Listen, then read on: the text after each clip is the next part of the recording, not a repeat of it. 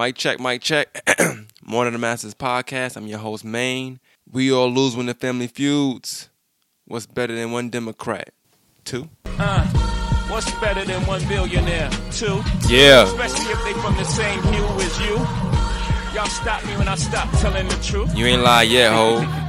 Morning of the Masters podcast, man. That ain't even a statement. Nobody wins when the family feuds, man. Wait, that ain't politically. I have no other way to say it. Forget it. Can I get an amen from the Congress? Give me an amen. Can I get an amen from the Congress? One more time, Beyonce. Okay. Now, all I need to say is that nobody wins when the family feuds. Hov said it. He meant it. It makes sense. Think about it. Pause. And now you know what I'm talking about, right? Water Masters podcast. I'm your host, Maine, of course. I got a special interview, special podcast. Joe Trainer, you know what I'm saying? Activist, politician, Democrat or former Democrat. I'm not really sure. But y'all make your own take on that. We spoke for a very, very long time, 2 hours to be exact. A little over 2 hours to be exact, mind you. And we got down to the bottom of some things. He told his story. I asked questions from other point of views and just things that I've thought or maybe things that I've heard. And it was dope. It was good to have that dialogue because I don't do politics at all normally. Honestly, you know what? Everybody does politics. We all do politics. Anything. If you work at a job and you hiring and firing, you do politics. If you work at a job and you have any kind of influence on any decision making, you do politics. So I'm not gonna say I don't do politics, but I'm not into that. Nobody wins when the family feuds. Hold up. Wait, we all screwed because we never had the tools. We never had the tools. And nobody wins when the family feuds. So I just want to say that and keep that in your mind when you listen to this podcast and this interview. I ain't going to hold you a very long time. I want everybody that have any questions to hit me up at moretttmasters@gmail.com.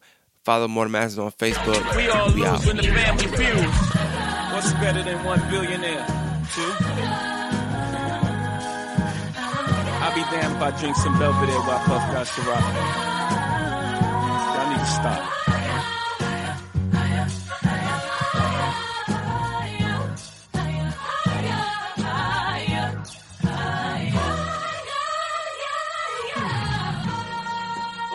All right, mic check. Morning Masters podcast and the Maine, of course. I want to say this episode is sponsored by The Complex, host of all your event needs, birthday parties, retirement parties, business meeting, etc. at 1914 Walton Way. Hit us up. I got a special guest in the building with me today. To the left of me, I have Joe. No, it's a funny one. Everybody, it's Trainer. Yeah, Trainer. I didn't know if it was Trainer or it was Trainer because you look like you could be Hispanic. Right. No, I got the Hispanic and the Italian in me, so yeah, you never know. It is a picture of you. I'm not gonna lie, it's a black and white picture. I guess it's like the Nike thing that was going on. And I was like, okay, is he white or is he mixed? I wasn't sure. So right. I was practicing. I said Trainer. You know, I ain't know. I was like, I'm gonna let him say, you know. You're not definitely not the first time. All coming up through school, it was Trainer, Trina. Yeah, and then I think when the time you added me on Facebook a while back, I believe that you had a headband on in your profile picture. Oh, yeah. So I thought you were a trainer for real. Like, I didn't know if you was really a trainer for real. That would be good marketing if I was actually a trainer. I thought so. Yeah. When it's funny because we're going to talk about it, but I do a lot of training for campaigns. I do a lot of political training. I do a lot of campaign training. So it's definitely been used before. On the field, yeah. So just to kind of bring it in and start it off. Mm-hmm. What would you say you are? Because as I was speaking to you, which was very briefly, normally I do speak for 40 minutes, 30 minutes before a guest come on, but sure. I just want to get straight to it today. I've been on a run all day. I'm pretty sure you have. It's Friday. You know how Fridays are. Yeah, touch and go. Yeah, pretty much. So I don't know whether to call you a politician, a Democrat, I don't know. That's great. I didn't know what to call you. A trainer? No, that's real. That's real. Because it's hard to put me in a box with what I do and everything that I do. But I'm all those things. I'm an activist in the Democratic Party, and I have run campaigns. So I've been a part of that whole structure and machine too. But probably why it's hard to put me in a box is because just about everywhere I go, I'm actively trying to change things. Wherever I go, I'm not satisfied with the way it's currently structured, the way things are run. If it's not efficient, if folks have been running it for too long and running it into the ground, we got to change things. And when I go into those spaces and I try to bring, reform, or I try to bring honesty and new direction to things, a lot of times it rubs folks the wrong way. So they perpetuate the storyline that I'm some kind of outsider. Okay. And that's probably why you get that's why I get the heat I get, right? Well, I was going to say that because you said you train and, Mm-hmm. and when you go places, and if things been running a certain way for a long time, you try to come and change that. Mm-hmm. And I do think that a lot of times people will look at that as kind of like being somewhat of a rebel. Like your goal is to come in and change it. So I guess first question to ask you is really, have you ever been somewhere and things would just run perfectly where you didn't have to change anything? Oh, sure. Yeah, absolutely. In fact, what's funny is I've left Augusta, I've left Georgia. Oh, you haven't, but it wasn't in Georgia though. And right. Well, I'm sure there's things that work well here too. It just so happens, that a lot of times I'll travel around, I'll see best practices, and then, I'll try to bring back the best things that I've seen. I think, unfortunately, the matter of fact is a lot of times we're running things, 30 years old, or running things the same way they've been running for the last 30 years in a lot of ways around here. And I think a lot of people know it. They just don't know what to do about it. Well, it's one of them things where I guess I kind of understand what you're saying from a point of, a lot of times people have this mindset as if it ain't broke, don't fix it. Mm-hmm. But it might not be broke to certain people. Exactly. And then it may be broke to some other people, Bingo. right? I say that because we just spoke, like I said, very briefly, maybe 4 or 5 minutes, and we just got it straight to it. But I told you, I'm not from here. So me bringing a podcast, not bringing a podcast here, but me doing a podcast based in a city that I do claim, but obviously I wasn't raised, it didn't raise me. Mm-hmm. But my upbringing is that, you love where you're from. You just love it. Like, you embrace it, you love it, you make the best of it. I never wanted to go to Harlem, Manhattan, Queens for nothing. I loved Home Alone. Never cared to go to Manhattan just because Home Alone, just because he was in Manhattan and Home Alone. I never wanted to do it. I'm from Brooklyn, a very tough part, and I was happy with that. Right. But here you'll see people want to go to Atlanta. They feel like they have to go to Atlanta to venture out, which is, and the irony of that, you're not really going anywhere. When you really go to Atlanta, you're going it's like going around the corner from a bad neighborhood. Exactly. You're just going to another bad neighborhood. Exactly. So I do understand that, like, just changing the mindset. So I try to change the mindset as if you are going to if you feel like you have to go to Atlanta just to better yourself, which is fine because some people do it. Just understand that there's things outside of Atlanta also, for one, and two. Just like you can go to Atlanta and do better, you can do it here. You just have to run the right people and have the right relationships. But I think the mindset was just Atlanta, everything. So or bring it back, which is kind of what I did. If you go bring it back. I never lost love for Augusta. I had opportunities to stay in other cities that I've worked in. I've worked in Seattle. I've worked in. I was just up in New Hampshire, so I was up in multiple cities in New Hampshire. I was in Manchester. I was up in multiple cities in Massachusetts. Was in Boston and surrounding cities, and I just in Southern California. Nothing made me want to move. Even Atlanta. I go to Atlanta all the time just for state politics stuff, but I always wanted to come back. And if I did anything elsewhere, I wanted to bring it back because I have mad love for my city, for my county. I grew up just 4 blocks behind us in Harrisburg. I moved back about 4 blocks from where I grew up in a house that I grew up. I came back, got another house.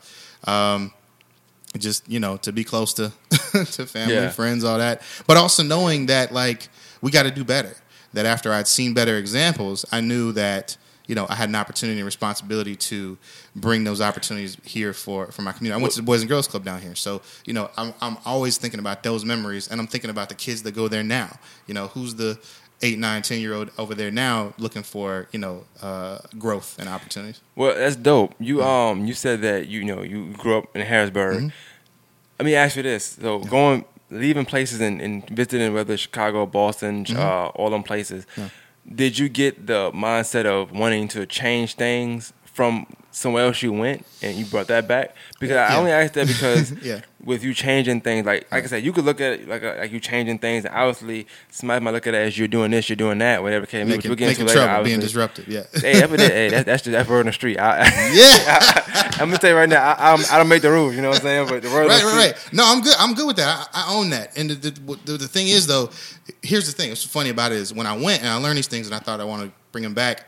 It was never my mindset that I need to change things because things are bad and I'm gonna be the one to fix it.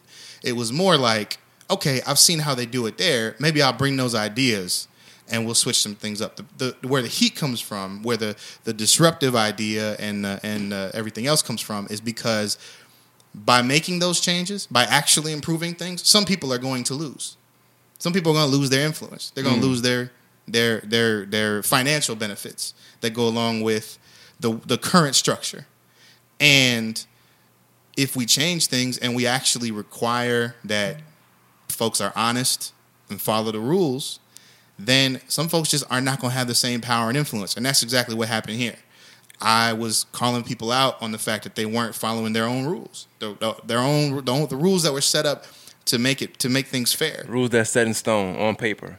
Yeah, it's their own rules. What's funny about that is, like, yes, I went places and came back and said we can do things better, but it wasn't necessarily because, like, I felt like we had to, like, burn the whole thing down and change the structure. It was more because I went other places and I saw examples from leaders that were honest. I saw examples from leaders that actually referenced the rules. And here, I'm looking around, I'm realizing the leaders don't even know the rules. The members don't even know the rules. The voters don't even know the rules. Nobody's really talking about what it is we're supposed to be doing. So when things go wrong, we don't even know how to start fixing it. And so that was my take, was let's actually look at the rules, look at what we've set ourselves up here to do. And if we can, let's try to adhere to that first. You know what I'm saying? Right. And just by me focusing on that, it made some people uncomfortable, and it made them. I started showing up with more people. That's the other thing. So when it was just me, they weren't threatened. Yeah, when it was just me, they weren't threatened. When other people started showing up and being like, "Hey, he's got a point," they were like, we got to cut that. So up. you started to, technically speaking, I would say maybe you started to get influence from people within, and that made you a little popular and had a little posse within a posse.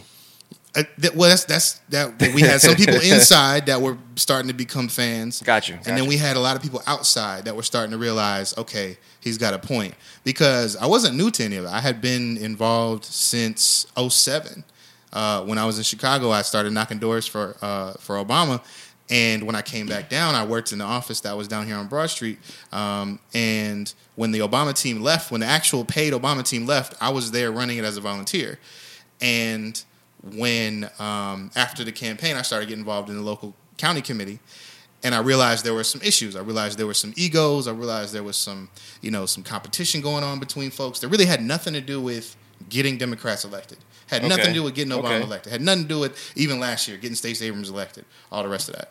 Cool. Well, you know what? The thing is, we only 10 minutes in. I don't want to go into that too quick. Okay. I feel like that was a good, perfect segue to get into it, though, to be Okay. honest with you. But I'm not. I kind of want to bring it back to the forefront. Just bring it back for a minute. For sure. So what exactly got you into politics, or if you would call it politics, what got you into that? What led you to start doing that?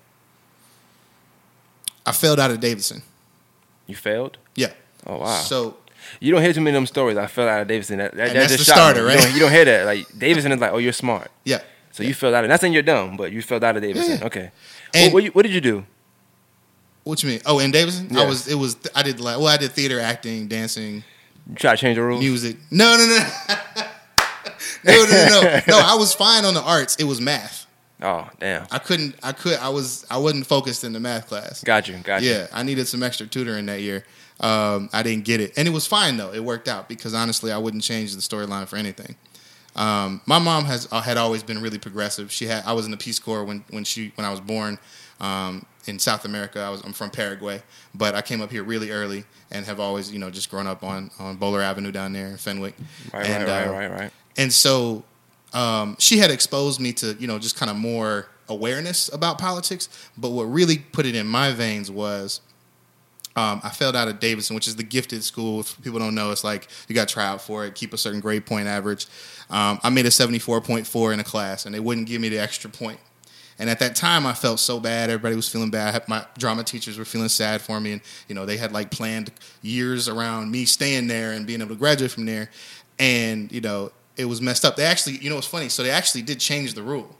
After I failed out, the next year they changed the rule. So if you get a 74.4 in a class, they don't have to get rid of you. You're just on probation. Okay. So what's funny about that, it's like I brought attention to that. If you're that close, then give the kid a chance. Basically, I get it. You're on like an academic probation with that. But it didn't. But I'm glad it didn't. I'm glad that's not what they did with me, honestly. Because what happened was I ended up going to Laney. That's my zone school. So I go to Laney for a year, and my first week in there, I'm having problems because I'm seeing. For me, it's like I'm realizing there's two different Augustas. There's two very different. There's two very different experiences. Definitely. Because I grew up in Harrisburg, so I knew my neighbors. Like we play basketball, we play football, we riding bikes and doing roller skates, just all over the street. Yeah, just kicking it. And so I knew these folks, but I didn't know the condition of the schools they went to. You know what I'm saying? And so when I went to Laney myself, I'm realizing, this is messed up. This is way behind. And I'm realizing that it's basically setting folks up for certain outcomes, right? You go to Davidson, they setting you up for a totally different set of outcomes than if you go to Laney. At that time, I'm sure it's different now. But at that time, it meant, you just setting yourself up for the lowest possible denominator. Yeah. And because I went from being I went from being like middle of the road in the middle of my class, even though I did fail. My whole GPA at Davidson put me in the middle of the class. Just that one class got me out. To Laney, I was in the top 10 percentile, and I knew that was messed up because I'm not that smart. I'm gonna just put it out like that. I'm not that focused. I'm not that disciplined. I'm sure it was smarter kids at Laney. They just didn't have the school built for them. So I was like having issues with my teachers. I was like, and I could just tell the whole atmosphere. There were teachers that didn't care, and so then what happens? The kids don't care, And anyway, I ended up doing just a year there and then going to Richmond.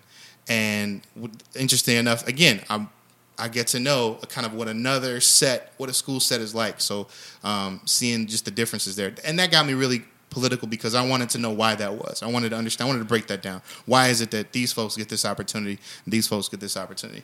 And that's when I started learning about things like district lines and things like that. That's dope that you bring that up. And one thing I would say, it's funny that even hearing you talking, when I think about just interviewing somebody in the politics and I do the same thing. I'm not in politics, but I do the same thing. Sometimes people ask me a question, I'll give them I have to give them a story in order to give you a full answer. You know what I'm saying? That's how I do. So now I was thinking, I was ask me at 10 is 15 minutes, but all to say pretty much it was the school system. You just seeing different school systems and seeing how that may affect your future. Absolutely. What you see, because you don't know what you see. I even almost went to Augusta Prep, and that's what's kind of funny is I hung out with the Augusta Prep kids, and I'm like, wow, that's a totally different setup, I'm like I said, I'm from Brooklyn, and I went to Josie and Butler down here, two totally different schools. But I will say Augusta as a whole was behind, but Augusta, Butler was just a lot different than Josie, and like you said, but I feel like I was smart. I'm not gonna lie, I'm gonna toot my own horn, but I was way smarter at Josie. I was like, whoa, I had my lowest grade a 93 one time, and you were coming from Butler. North. From up north. Yeah. I went to high school up north too. Yeah. So, but like I said, to me, in 9th grade, I used my 9th and 8th grade notes to get all through high school. New York was ahead of Augusta in schoolwork at 8th grade. So if you was in 12th and you went to 10th down up there, you would probably be lost. Not you, but yeah. And so I can definitely when you say about the Laney and it being just different, you feel like, whoa, I know I'm not this smart, but that's the same thing. It's different. The no strenuous work. Well, it's all about expectations. If they set the expectations early on, got you. If you start out kindergarten with a certain set of expectations, then kindergarten, first, second, third, all that's going to graduate. But if you're in a system where those expectations aren't set, or they're not, or they're just promoting folks without actually making sure the teachers are doing what they're supposed to do, or what making sure the curriculum is actually set up to compete with what folks are doing up in New York or elsewhere, then you're going to end up behind. All right, and exactly. Then people wonder what happened? You graduated, you got your high school diploma, but now you can't, they're not even considering you for certain types of opportunities, or they're not even considering you for, for certain opportunities in secondary education, in school, in college or technical opportunities, stuff like that. So why was it anything doing with your upbringing, or why you would choose to do work under Democrat rather than Republican? Well, yeah, I mean, absolutely. My mom is definitely progressive. The platform between the two parties is definitely more, on Democrat. But interestingly enough, my mom actually started out in the Green Party, which is even more progressive, even more to the left. And that's where I had that's actually when I was 14, I was door knocking for Ralph Nader, who was the third party candidate. And I was 14, knocking on doors, trying to get people to sign a thing to get Nader on the ballot, and learning about his platform and realizing that, what the similarities were between his platform and or the Green Party platform and the Democratic platform. And so when Barack Obama ran, I realized how similar they were, and I realized that really what it was this third party candidate, the Green Party candidate, was running on a really progressive platform, but was not going to win in 2000. But by 2008, the country had moved forward on the same platform. So Barack Obama ran on it. Okay. And it was basically this, it was very similar. It wasn't exactly the same, but it was much more similar. And so he won. So it's kind of like we got to get, the country got to get ready for it. You said at 14. Mm-hmm. Yeah, I was 14. So where were you then? You were in Augusta? I was in 14, in Augusta. So we were all over the state of Georgia. I asked that question because as a 14-year-old knocking on people's doors. Yeah. Right. To talk about politics of all things. Right. It's funny. We talk about that, but people care more about politics now because of who's in office, obviously. But people care more about politics now than they probably ever have because it affects almost everything now. Right. At 14, though, knocking on somebody's door. Back in 2000, it wasn't hot. It wasn't. Not sure if you're white, Facebook, Hispanic, feeds, or right. What are they saying to you? Like, get away, or are they even coming to the door? I think. Well, do you need help? Are you lost? The main thing is, I think I was a little more baby faced at 14, and it was, and I was with my mom, or I was with another team of folks. Oh, you went by yourself? Yeah, I mean, usually I wasn't by myself. I remember sometimes I was, but I just got used to it. And what's funny is, and I should just use this opportunity to tell folks, basically, until you do it, it seems a lot scarier than it is. It's really not. It doesn't have to be that scary. Now, you do want to take certain precautions. You want to, know what kind of neighborhood you're in and whether, it's going to be an issue. Somebody going to try to call the cops, whatever. But, and some of that can't be avoided, unfortunately. But I would say 90% of the time, there's no issues. And sometimes people are curious. We think about somebody knocking on our door. It's like, what's going on there? When they find out you're talking about trying to earn their vote on a particular issue, you're either going to get one of three answers. You're going to get, yes, of course, I'm with it. They're going to say something like, I don't have time for this. No, thank you. Or you're just not going to get an answer, and you're just going to move on to the next door. Like 90% of the time, that's what it is. Yeah, I'm going to look outside like, I don't know him, I'll be out. You know what I'm saying? Yeah. Back on the sofa, sitting down, eating chips. Right. But nah, I'm just curious to that because when I grew up, like I said, it was kids. My neighbor, this is in New York, obviously. My neighborhood were like, they were Jehovah's Witness, so they had to knock on your door and stuff. And I see him in school like, yo, don't ever do that again. Don't knock on my door, man. What's wrong with you? Because my neighbor, it's just not like that. You know what I'm saying? So, but as 14, I think about me when I'm 14, you could have been knocking somebody's door for sugar. I'm probably going to say, no. No. You got to bet you me going to the store and buying some sugar. Oh, don't mistake. When I was 14, my mom made me do this stuff. I was not like, yeah, let's go. It was mom basically saying, look, this is what we're doing. That was the beginning. That was exactly. If it wasn't for that, I would not. Yeah, I wouldn't have had the comfort level and gotten it together. But this was like, she set the expectation. Not to rush it. Just fast forward a little quick. Yeah. What would you say is a peak moment? A peak moment for you in politics? Easy. It was here locally. I've done a lot of things I'm proud of outside of Georgia and even outside of Augusta in Georgia. But the thing I'll always be most proud of is when I got the local African-American CME, AME churches together to talk about LGBTQ issues. So LGBTQ, is lesbian, gay, transgender, bisexual, right. all that. This was back in 2014, and I was working for I had been hired. I've been recruited. Somebody called me from DC and said they needed somebody to help in our area, to try and get folks to support what was called ENDA. It was called ENDA, the Employment Non-Discrimination Act. And basically, ENDA is something that if you pass it, if your state has ENDA, then that means you have labor laws that protect people based on sexual orientation. Right now, obviously, if you apply for a job or if you're on a job, you can't be discriminated against on the basis of race, gender, religion, but they didn't have sexual orientation. So Okay. technically, somebody you could just be fired if somebody found out you were gay, if somebody found out you was lesbian, transgender, bisexual, and if they disagree with that, they just fire you. And that's you're not protected. You don't have federal protection. We still don't have that here in Georgia, but that season it was my job to try and lobby John Barrow, who is not our congressperson anymore, but he was back then, and I'll put a pin on a long story. Anyway, it was just basically Easter week. We were down there in East Augusta at Hudson Memorial. In the middle of their Easter service, I had one of my bosses come through, and she's an older black lesbian, and she said in the pulpit, she said, back in the day, folks that look like me could be discriminated against by the color of our skin. Now we can be discriminated against by who we love. And it was a powerful moment because nobody, in church, is all church. Nobody was sneering. Nobody was booing. Nobody was, looking any, like they had any type of way about it. When she was done, they all stood up and clapped, and it was just an honor to be a part of that because that's what politics should be. It should be about people coming together and agreeing on fairness and agreeing on equality and trying to really fight for a better way for everybody. And it was a pleasure to be a part of that, and to keep some of those friendships and those relationships. The same group, the same organization that hired me back then is who snagged me up this last season and brought me up to New Hampshire and Massachusetts too. So yeah. Well, that's like I said. I think that's dope for that to be your peak moment. I'm pretty sure it's probably other moments you could have named. As well, that's not even that rare in New York. No, it's not. But in the Deep South in 2014, I had to really think about that just now. Yeah, but that's it was not a conversation we had. Yeah.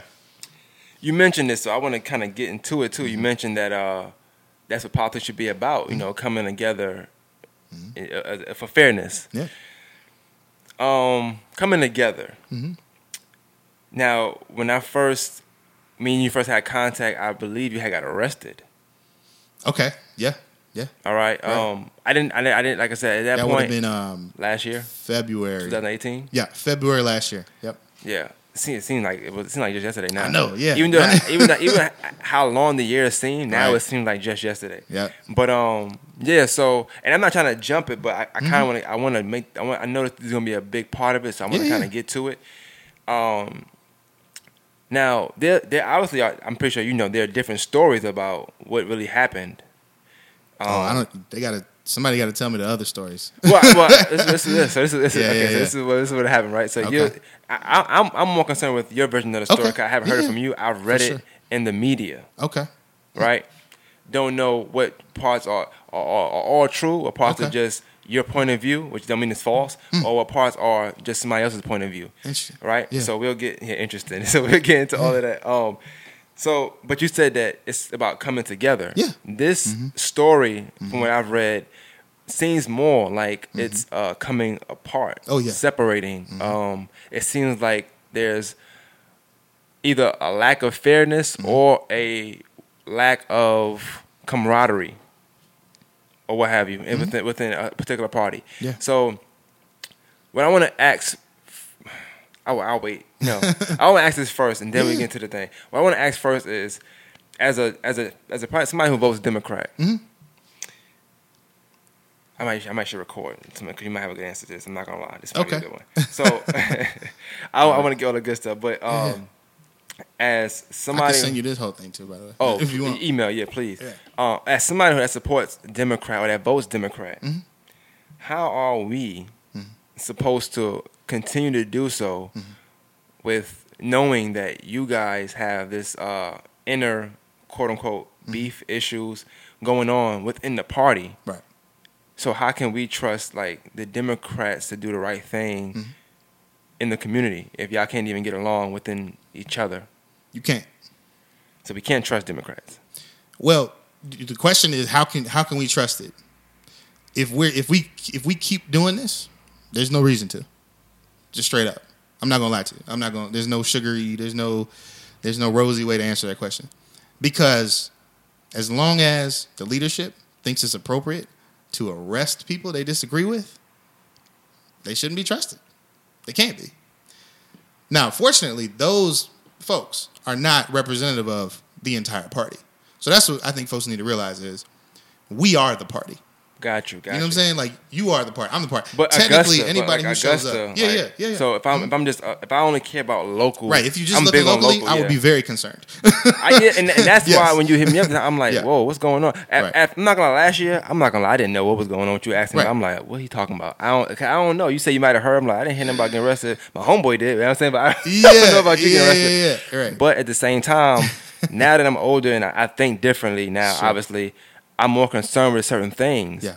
And Right. when I read the story and you hear things and you're like, okay, well, this like it seemed like the firm, like, you know what I'm saying? You're not wrong though. You're not wrong. That's the thing. That's the problem.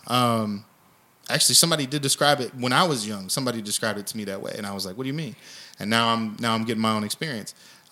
They basically said that the party is not a party. It's a set of firms.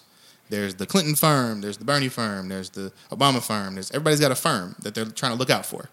And in Augusta, we have the Walker firm. We have the Greenbaum firm. Is it safe to say that you would say you're the Tom Cruise of this firm? I have to rewatch it to make sure I know that for sure. I put it like That's this: funny. I'm the good guy, right?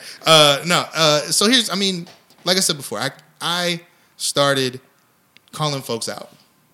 I had been involved since 2007, but I started calling folks out in middle of 2016. Well, late 2016, because I had been working for the party. I was a regional field director for the Democratic Party of Georgia here in Augusta all through the year 2016, through that campaign. At the end of that campaign, I couldn't hold it in anymore. I was tired of seeing people lie. Our leadership straight up lie to voters, to the community. And so I started calling them out. But here's the thing. I didn't just start calling them out like messy, like blast, like immediately. I went to them first.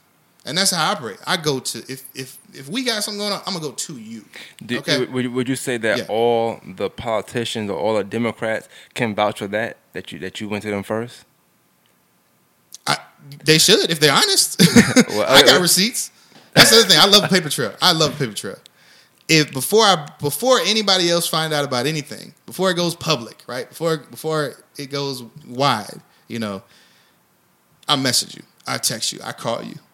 When you stop, or when you start working around having to be honest, and you start being really corrupt, then we done. You obviously don't care about the process. You obviously don't care about being straight up.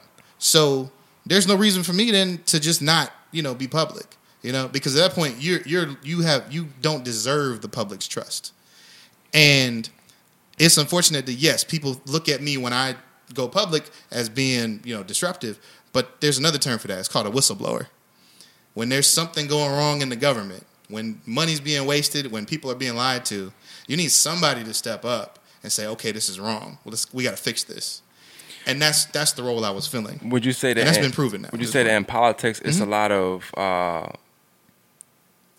just people got different viewpoints, maybe? Like, because like you said, you could be destructive, you could be a whistleblower. Somebody might look at it as different. Like maybe you just. I've heard things like just wanting attention, or I googled your name and said something about pegging attention. Some lady had wrote that, I think in support of you though, so she wasn't dissing like that. But I had to look and find some things to really kind of get a feel of it, right? Sure. And it was so many mixed reviews. Yeah. And that's funny. I didn't know if you knew that about yourself. No, I understand that I understand that there is something about me where people either love me or they don't. They either have they have a problem with me or they love me, right? And if you have a problem with me, it's probably because I'm doing something for the people that love me that you will be losing power, authority, influence, advantages from. And that's the only reason. Yeah, and it's not personal. It's not that I don't like these. It's not that I hate these people. It's not that I, have any personal animus to these folks that don't like me or that are against me or whatever. But there are certain behaviors that we just can't stand for. We just should not have to stand for being lied to. And And so, yes, we can have just differences in agreement, like or differences in opinion. That's fine. I can disagree with folks all the time without there being a problem. But if you start lying to people or you start cheating to just benefit yourself, then I'm sorry, we have a problem. But it's not me and you; it's me and the system. Yeah. Because you're using the system then to hurt people, and again, that kind of brings me back to high school. Laney is the way it is, not by accident. Josie is the way it is. It's not an accident. These neighborhoods are developed on purpose. It's not an accident. Leaders make these decisions that have consequences. And that's what I learned coming up in politics. And so when I see it happen for myself in person, when I see a leader start lying to benefit themselves, when I see a set of people start ganging up on, folks that really need things, just so they can benefit and cut the other people out, that's a problem. But I see that now. I can, and that's the thing. People don't really know it when it's in front of them, because politics by nature is deceptive. Politics by nature is showing you one thing and shaking your hand here and then stabbing you in the back with the other hand. That's how I view politics. I view politics as business as usual. It's always a business. So when you say like leaders, I feel like in politics, honestly, I don't know if there'll ever be. Maybe you could tell me, maybe not. I don't know. A leader that's just 100% truthful, only because, honestly, what they might see as the truth, I may not see as the truth, and I don't like that. And to me, that's politics. It's we can go back to the whole thing. Like, what is the truth? So, what people, if they want to if people want to have a feeling about me, or if they want to have an opinion about me, just back it up, because I'm not going to disagree with you. If you think something about me, okay, you can think that. Based on what information, though? That's what I want to know. Because everything we did, here's what's so great about it. And this is why I'm so confident. And just like, I have nothing to hide. At the end of 2016, we started recording everything. Because we knew they were lying. So we started recording everything. Phone calls, different meetings. Because we knew that there was a version of things being told that was not truthful. And we had to be able to show what was the truth. So if anybody wants to argue about what happened or what didn't happen, like, we can show you. It's there. It's on tape. Like, we have it on the website. We put it on YouTube channel. We put it on our Facebook page. We had nothing to hide. The folks that want to try and spin something about us, they're assuming that the people they're talking to are not going to check up on it. And that's what's so insidious about politics, is if you don't do the research yourself, you will be easily misled. All right, so now you said that research yourself and being easily misled and just politics in general. So, and that's why I won my cases, by the way. If we hadn't recorded everything, I wouldn't have won my cases, but I did. So I want to get to the winning, but I want to get to the meat of the case, like why it happened. So do you want me? So give me your version, or your version of what happened, of why you got arrested. So walk me through that. Sure. Walk me through that day, right, of you waking up, going there, getting arrested. I don't know if you have a reference on that, but walk me through the day. Well, it really wasn't. I mean, it really wasn't a day. This had built up over a year. We had successfully exposed the fact that these folks had not been following their rules. They had not been holding elections that were legitimate for years. And so finally, the state got involved and said, okay, y'all need to hold new elections. But the problem with that was the state didn't tell us. They didn't tell the people that were actually complaining about those elections. So you mean say us, you mean your team of people that you had within. Well, it's funny. I wouldn't call them a team. I think when folks describe them as a team, it's not really like, it was just the community. It was just people there were some people that were already in the committee that realized they were doing things that was wrong. There were new people that came in that realized they were doing things wrong. And I didn't know everybody all together. I didn't say, all right, y'all, we're on this team. I just started talking about it and people started realizing I was right. But you were a leader, though, apparently. I was the leader because I was the one exposing things. Yes, and here's the thing. Yes, and they targeted me on purpose because I was the most effective at exposing them. In the middle of a meeting, I knew the processes. I knew how to use Robert's Rules of Order. I knew how to use the bylaws. And if they could get rid of me, then they could get rid of the person who was most capable of exposing them. Now, I from my understanding of it, right, you were voted out. No, that's what it says. You said you were voted out, and it was a meeting that you weren't supposed to be at. That's what I don't know. Is that true? Nah. So or is that a true story that's going around? Like that? Is that something? Did you hear that? I was never voted out. If they had actually voted me out, I'd have been voted out. It wouldn't have been no problem. So when you there would have been no need to arrest me either. When you got there and you were you arrested for your behavior or being instructive or because you weren't supposed to be there? I was arrested because What's the charge? the charge was trespassing. Trespassing. But the charge got thrown out basically because it was a lie. Basically, what happened? Here's what happened. Let's say we're at your house, and somebody's in your house that you don't want to be there. You call the police, and they have that person kicked out. Okay. That's trespassing. They're not supposed to be there. The officers escorted them out. That's fine. So you weren't supposed to be there? No. You were? That's what they're trying to say. That it was their house and I was there. I wasn't supposed to be there. Okay. I was a member. I was a voting member. That's what I heard. I did hear that. So what they're trying to say is, let's say it's my house, and you come to my house and you tell the police to kick me out. Okay.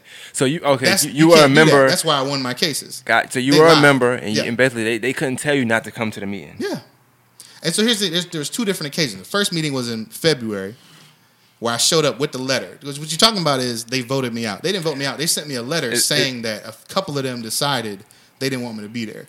Is that the that's not the video rules. that I seen? I did my research, tried Yeah. to at least. Yeah. It was a live video. It looked like that scene they was talking. Next thing I know, I don't know. You popped up in the back, like you was in.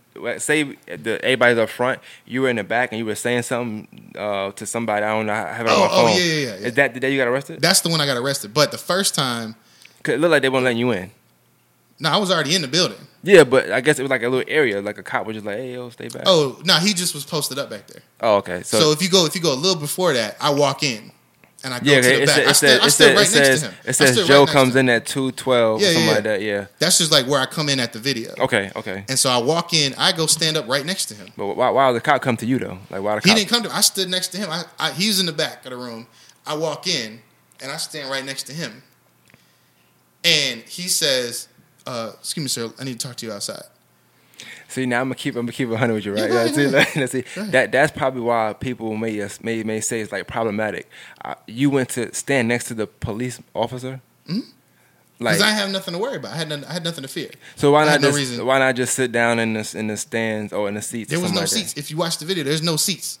All the seats is taken up. Oh, so the only thing in the room that was I could have stood in the back where he was standing, or I could have stood at the front by the door. But that would have just been like that's where everybody was talking. So I That's guess where let the me main just people let me was just cut the I guess cut the shit. I guess it wasn't staged. talking. Nah. Okay, I only said that because like when you go to the office, I'm just making sure like you didn't go there like okay, I know I'm getting arrested there. You're gonna okay, cool. So Staged. you didn't. I didn't hear that. I'm just asking. Yeah, I yeah, didn't hear that. That's not a yeah. rumor or nothing like that. Yeah. But I asked that question because when you walk in, it's like it's part of me feel like maybe you went to the officer because you might have known you weren't supposed to be there. Well, I went to the officer first of all because it really wasn't anywhere else to go. Gotcha. Okay. If you look in the film, there's a little. So you got to the meeting late. Yeah. I came in late. Yeah. Here's the thing. They were already fighting. I heard. They were already arguing. I watched it. It was kind of funny. They was arguing for 15 minutes before I was even in the building. Yeah, I didn't know what they were talking about, but it Yeah. sounded funny to me. Oh, so yeah. I watched it. Yeah. Back and forth. Yeah. They're looking real funny, right? That's part of the reason I went. I was watching on the live. Somebody else was going live, and I was watching. Well, and I was like, hold up, they're breaking all these rules. So then I walk in, and I go right up to the officer, and I'm holding a piece of paper, right? I don't know if you remember it. I'm holding a piece of paper. Yeah, I seen that. Yeah. That piece of paper is the thing that they tried to send me, telling me I can't go. But there's nothing legal about it. So that's why I brought it. I wanted to talk to the officer about it. You know what I'm saying? If he wanted to talk to me, I wanted to talk to him about it. But here's what happened. He said, okay, we can talk about this outside. And I was like, all right, if we go outside, will you bring this person and this person that's named in the video, in the letter? And he's like, all right. And you see in the video, he asked everybody to just calm down, stop the I meeting, seen right? that. Yeah. And the only reason I started talking, if you remember, I'm standing right next to the officer. The only reason I started talking is because everybody else is out of order, and I called a point of order, which that's the process. That's the actual process. If you're actually going to use Robert's Rules, any kind of actual legal process in the middle of a meeting, and you want folks to actually look at the bylaws, you say, point of order. So that's what I did. I called a point of order, and I explained how it was right now we were out of order because nobody was in charge of that meeting. Nobody was taking control of the meeting. Right after I did that, the officer said, okay, y'all recess the meeting, and he pulled together Montessa Wright, who was the chair, and Frank Williams, who was the sergeant-at-arms, because he was named in the letter too. All right. So we walk outside. You remember that? We walking outside. right? I don't think I got that far. I'm not gonna lie. Okay. I was like, So I see what's going on it here. really was. So it wasn't that crazy. I walk outside, and we didn't have a discussion. Outside was another officer who rushed to the scene to arrest me because he was there at the meeting before and had asked me to leave. The other meeting before was another place. How many meetings did you crash? Nah, I ain't crashed. I'm a member. That's the problem. I'm telling you, it's our house. This is a public meeting. There's no private meetings. The whole idea that there's private party meetings is something meant to keep people out. And that's what I was exposing. So I can go to the meetings if I want to. Everybody can go to those meetings. You're a voter. Anybody can go to those meetings. And you should be able to go to those meetings. You know why? Because they make decisions on your behalf. Things are the way they are because leaders at those meetings make decisions. And when they make us feel like we shouldn't be there, they're keeping us out for no reason, illegally. If I go to those meetings, say I go to 1 or 2, right, and I cause disruptions, like say 3 times, will I be allowed a 4th time to come to that meeting? Or would they be like, hey, we're gonna have you just take a little break? Or if you actually cause disruptions, what you said, the point of order of that, like if I be disruptive. No, point of order is not disruptive. That's in the rules. No, I'm saying, but okay. So what's the rules of what's the, like?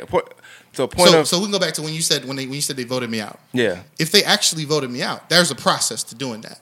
They didn't do that. Okay. So they didn't follow the process. Exactly.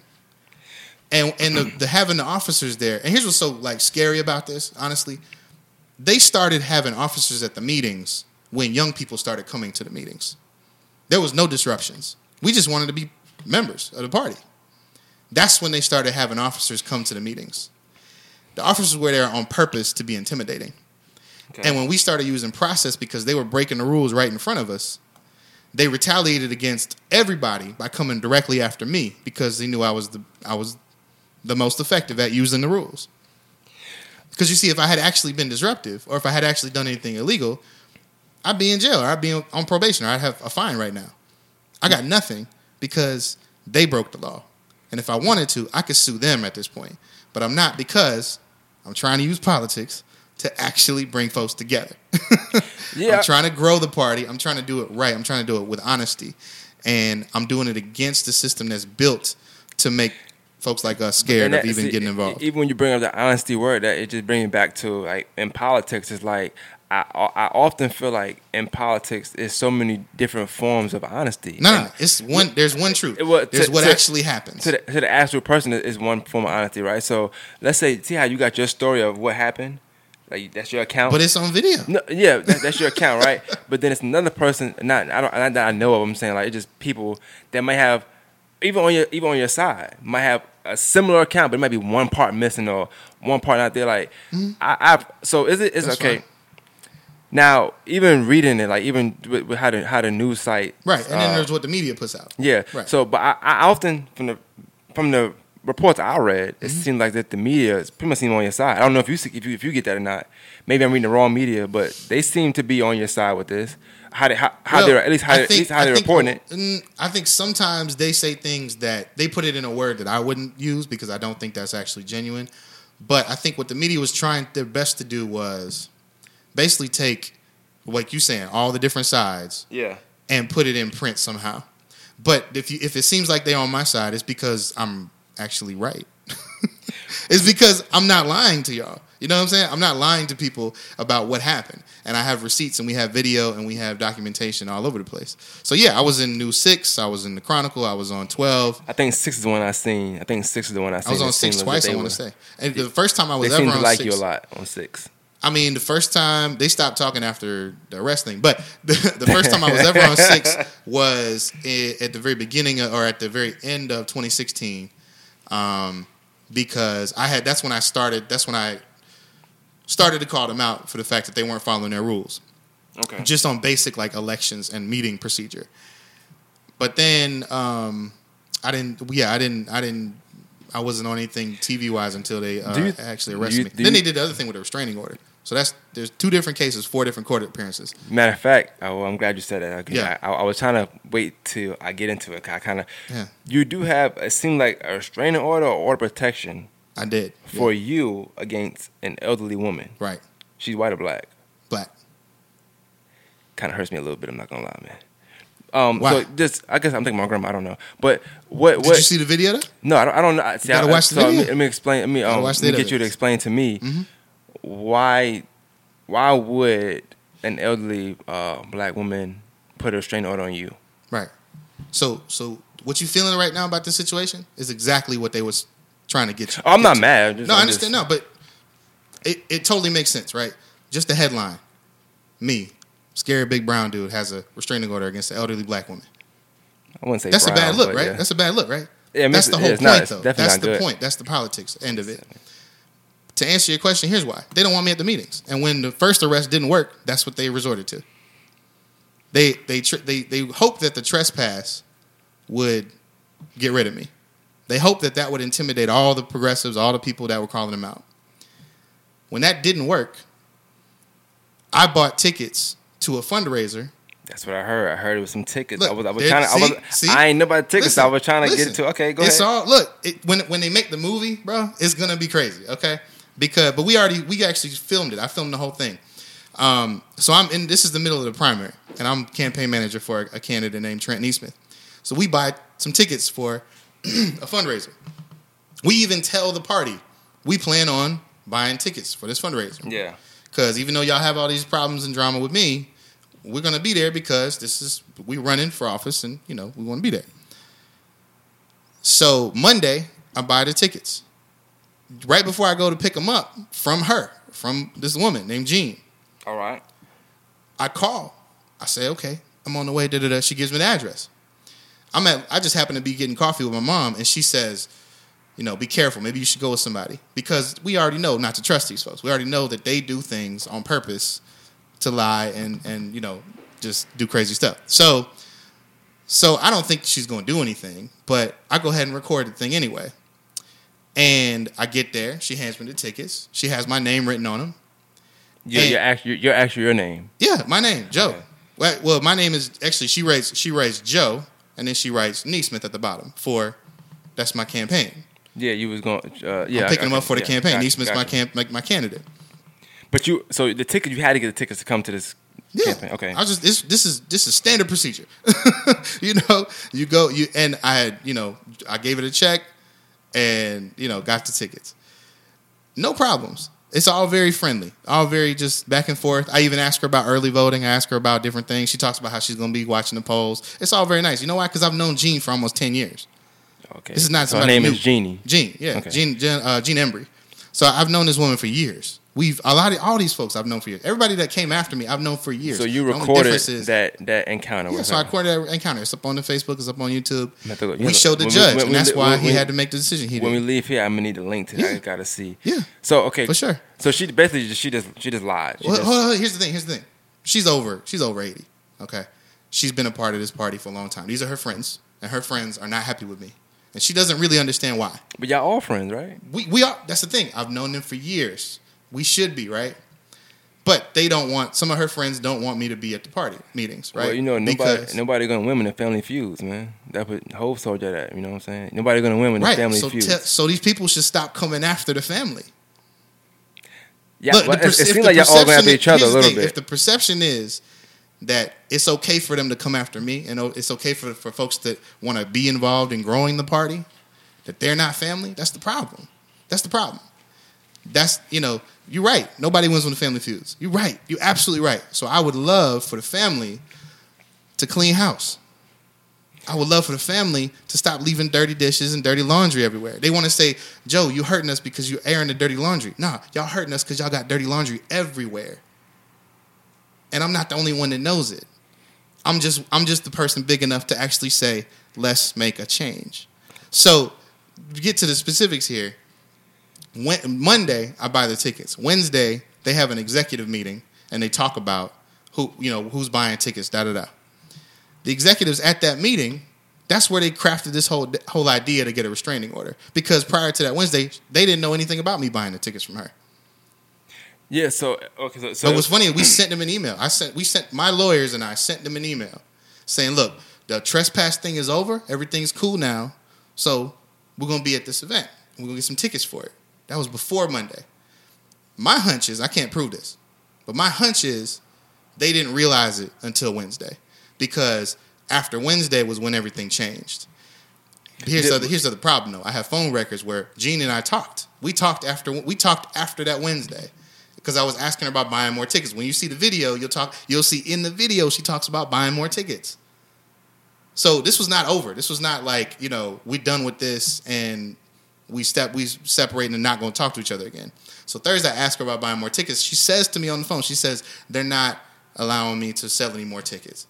That's how she put it. She put it, they're not allowing her to buy any more tickets. And then Friday is when they actually got the restraining order. Why? Because Saturday was the fundraiser. Okay, so I get the timeline. Talking about the firm for real, bro. I get the timeline. I only think with that is I can understand your point of view on that. The only thing that you did say, like, she's 80, right? Yeah. So I know even what you're saying, you spoke to her like afterwards. Do you think maybe she might have just forgot? Possibly. I only say that because my grandma is she's a little older now. So there's certain days when my grandma she'll blame somebody for something that they didn't even do. No. It was confirmed. It wasn't just from her. We knew that from other conversations that the executive committee had told her and other people not to sell any more tickets.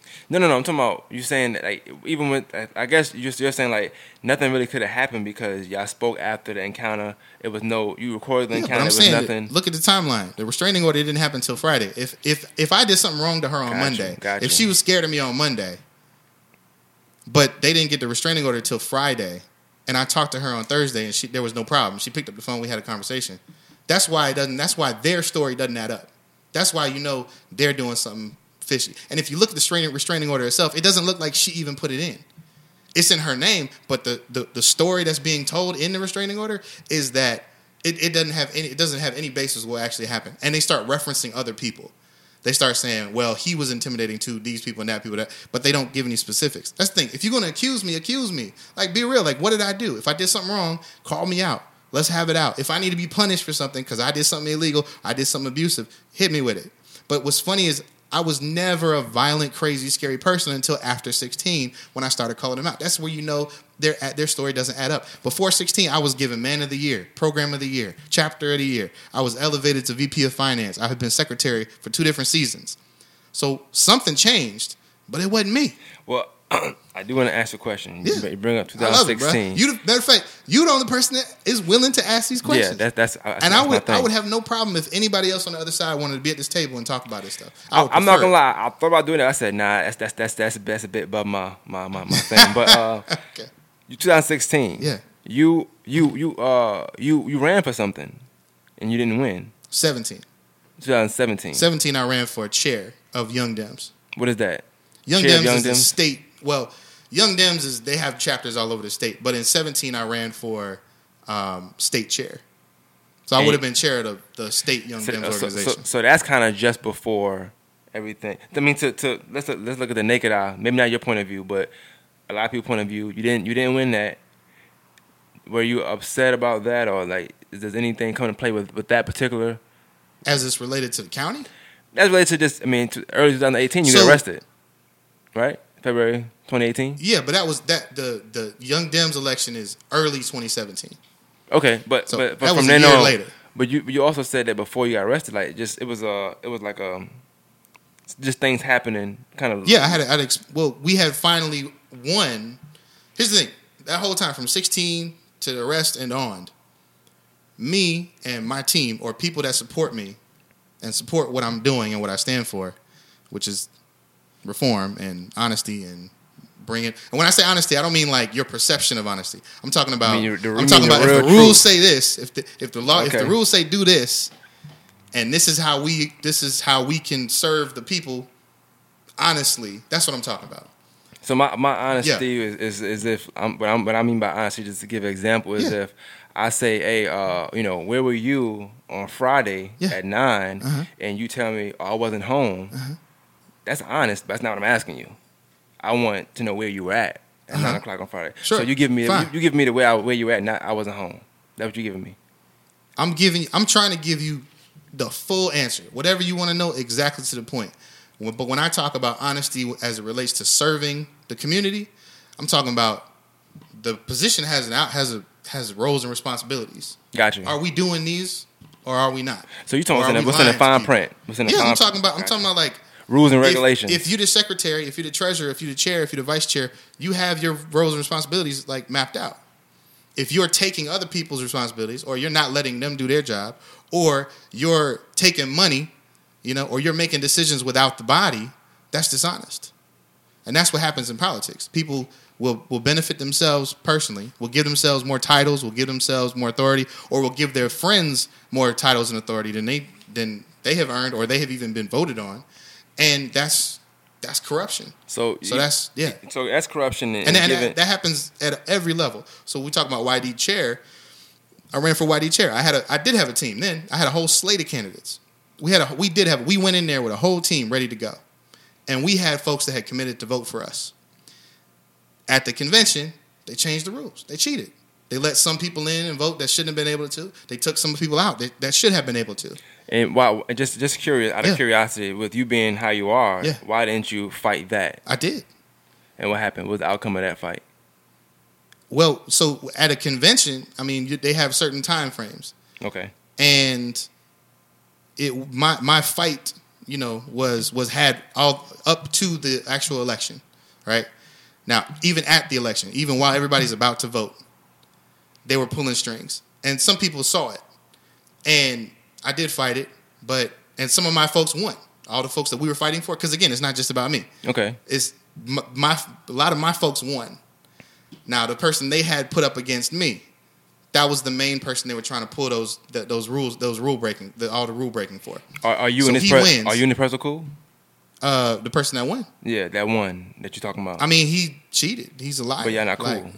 Cool. So what is if he ever wanted to call me, if he ever wanted to work, we could work. But what does he do now? He's not cool with me because What does he do now? What does he do now? He I think he's just in school at UGA. Okay, so the what is it called again now? YDG. Young Dems of Georgia. Mm-hmm. Young Dems. So you didn't win that one. Mm-hmm. So what's your mind? We proved our point. We proved the case. Part of me running was because the other guy he shouldn't have won it.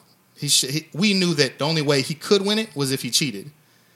And when he did, we proved that. We proved that that's what they were willing to do. So for me, just like anybody else, you gotta manage your where you put your spirit at. You know what I'm saying? You gotta manage where you put your time and your finances. And see, YDG is not really. It's not a legitimate affiliate of the Democratic Party. It's where basically they just put all the people under 40 to just practice and organize, right? Yeah, I don't want to make it seem like it's something small, but no. I'm just saying, like that's just by definition, that's what it is. Now, I wish, and that's unfortunately that's the way they do it in Georgia. In New Hampshire, it's very different. They have staff, everything, but here we don't take it serious. We don't raise money. I was VP of Finance, and I was exposing that they were wasting money on contracts, mm-hmm. that they were wasting money on bank fees, and that we weren't doing near any of the auditing that we needed to do on our end so that the counties and the state could actually make money together and actually grow together. When I exposed that, they retaliated by, what they did. Just a straight answer. Do you think that you would have done a better job than a person that was elected that year? Of course, 100%. That's not a... Did he do a bad job that year? Yes. Here's the thing. Immediately, bro. Immediately. You got to understand. Everything I said was going to happen, it happened. Immediately. They burned $700 in the bank account for some bank fee stuff that we could have avoided if I had been elected, because I told them all the ways to fix it. I find out months later that's what's happening. Because here's the thing. Like I said, some of our people won. So some of my people were still on the executive board, right? So all through that next 6 months, I was getting people telling me, like, yo, you can't believe this. Exactly what you said was going to happen.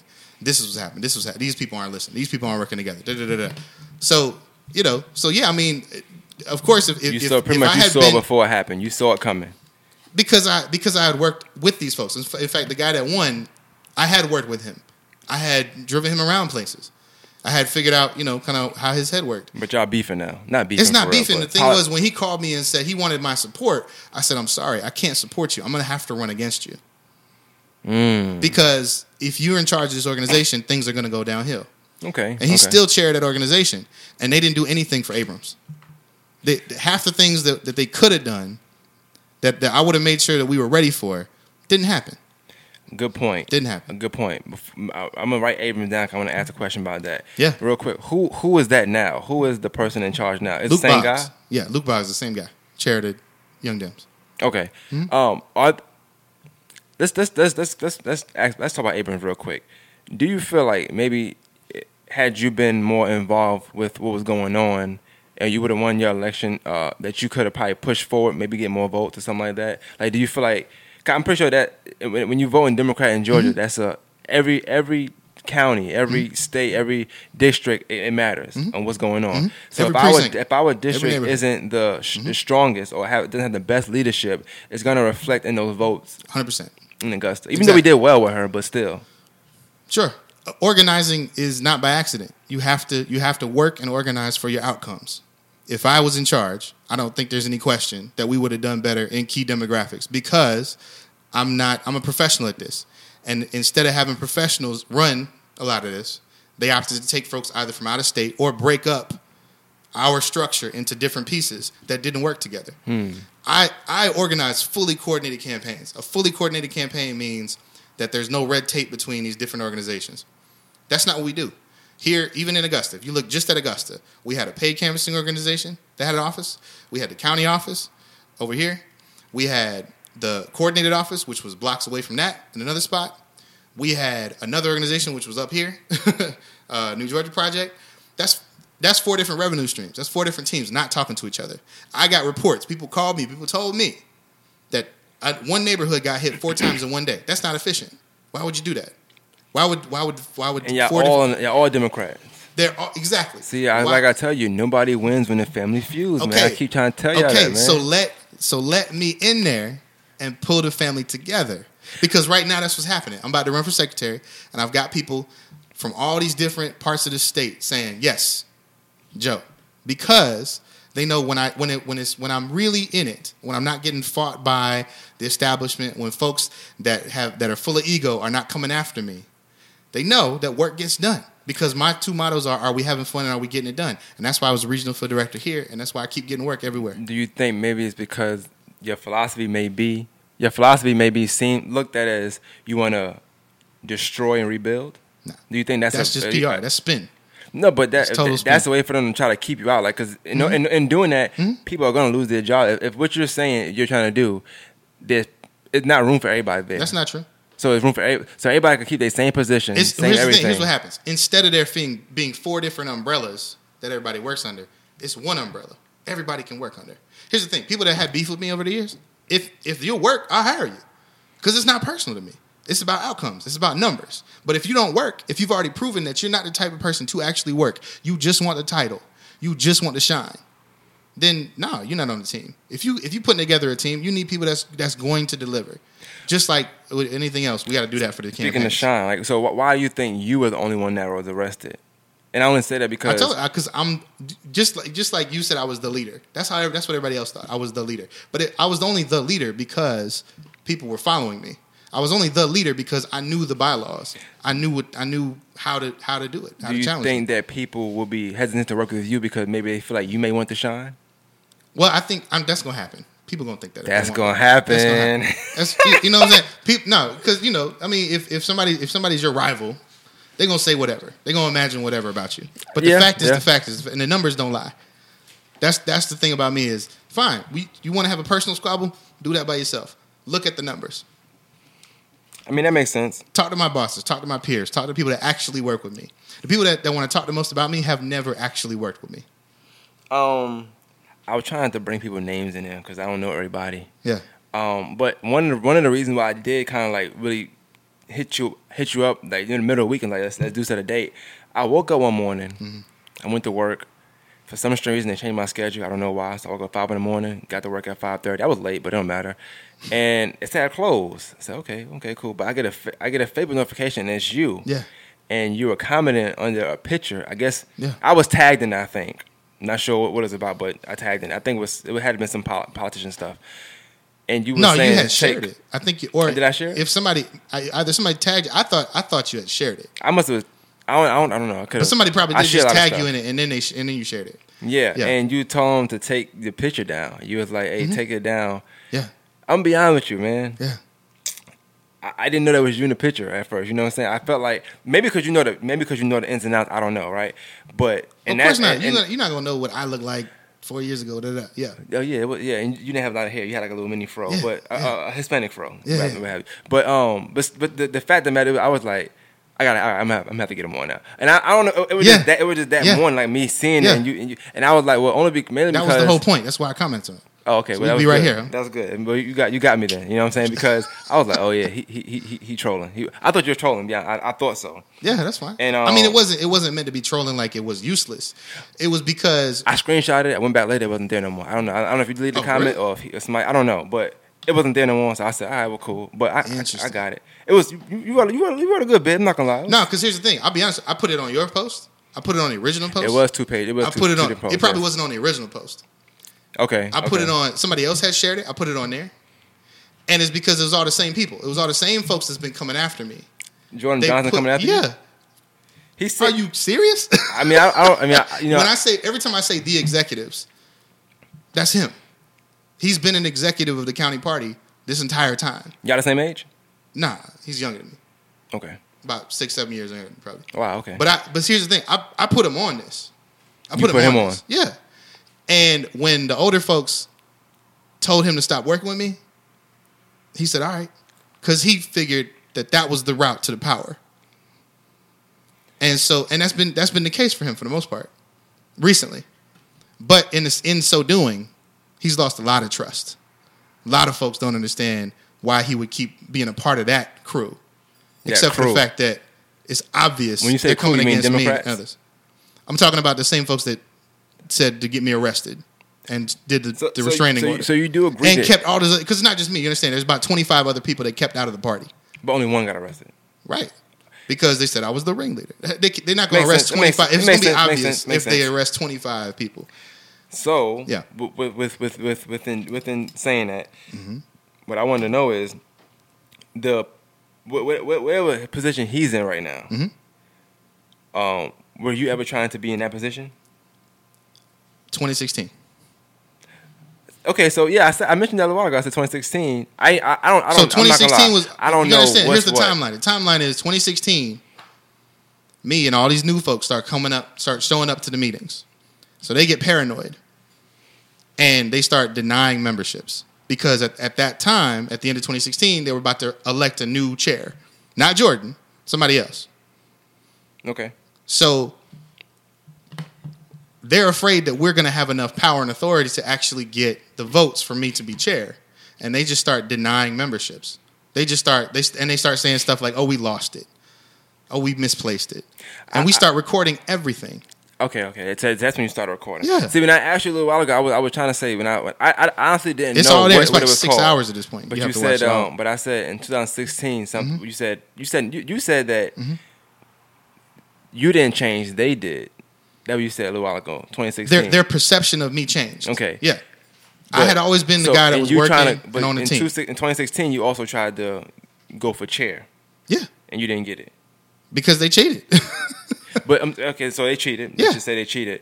I mean, they did. They were people that should have been able to vote were not able to vote. Okay. And that's the trend here. That's the trend here. That's the common theme. In 2016, at that election, in 2017, at the state election, and just recently, for Jordan to get his position, he had to do it by so he cheated running. Too. Yeah, he ran unopposed. He made sure that people that would have voted against him or would have run against him were not even members.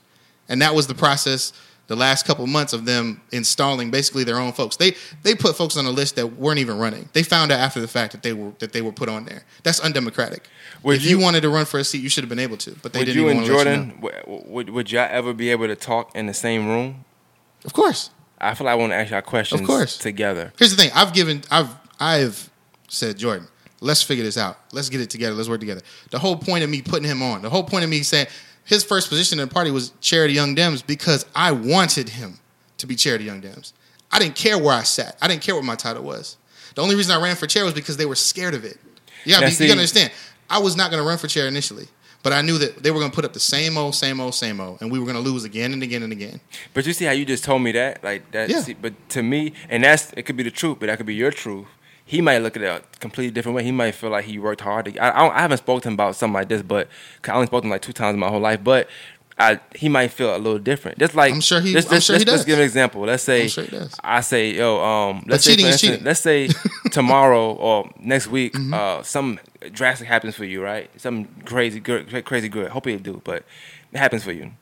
And I'm like, yeah, man, what happened? If it wouldn't happen if he was on a podcast, you know what I'm saying? That to me, that might be my truth. I might feel that way, you know what I'm saying? But you might feel like, I appreciate you. I'm Joe. You know, put me you on. know, yeah. Yeah. You're not gonna say that. You're not gonna. I you're not will. gonna say You that talking then. about? Nah, If you're not they gonna, say I saw you on More Than the Masters, I'm gonna be like, yeah. Nah, you're gonna be like, nah. In 07, I did stuff for Obama. I was 14 years old. That's what you're gonna tell me. But all I mean is that Yeah. your perspective, which is true to you, Uh-huh. he might feel a little different. Okay, and if it's not true to him, that's but fine. let me talk about real facts. Jordan he got that position. He ran for that position. He told people, you should support me because when I win, I'll make changes. And I'll work with Joe. And I'll work with his mom. And I'll work with all those other people that we He did said that wrong. last year. He said that, yeah, he said that right, before October 25th, which was that election. He was telling folks So that. you and him- Because they were already you- concerned about that. You and him were cool in October of 2018. No. I'm not saying we were cool. That's what he was telling people. He hasn't talked to me. But you heard him say that. People came to me and said that's what they told him. Multiple people. People in Atlanta he told people in Atlanta. He told people here. He That's told on people that video was too? involved in it. Not him telling them that. Nah. Okay. But I got texts of folks telling me that he told them that. And then I told them, okay, well, have him call me. I texted him. I called him.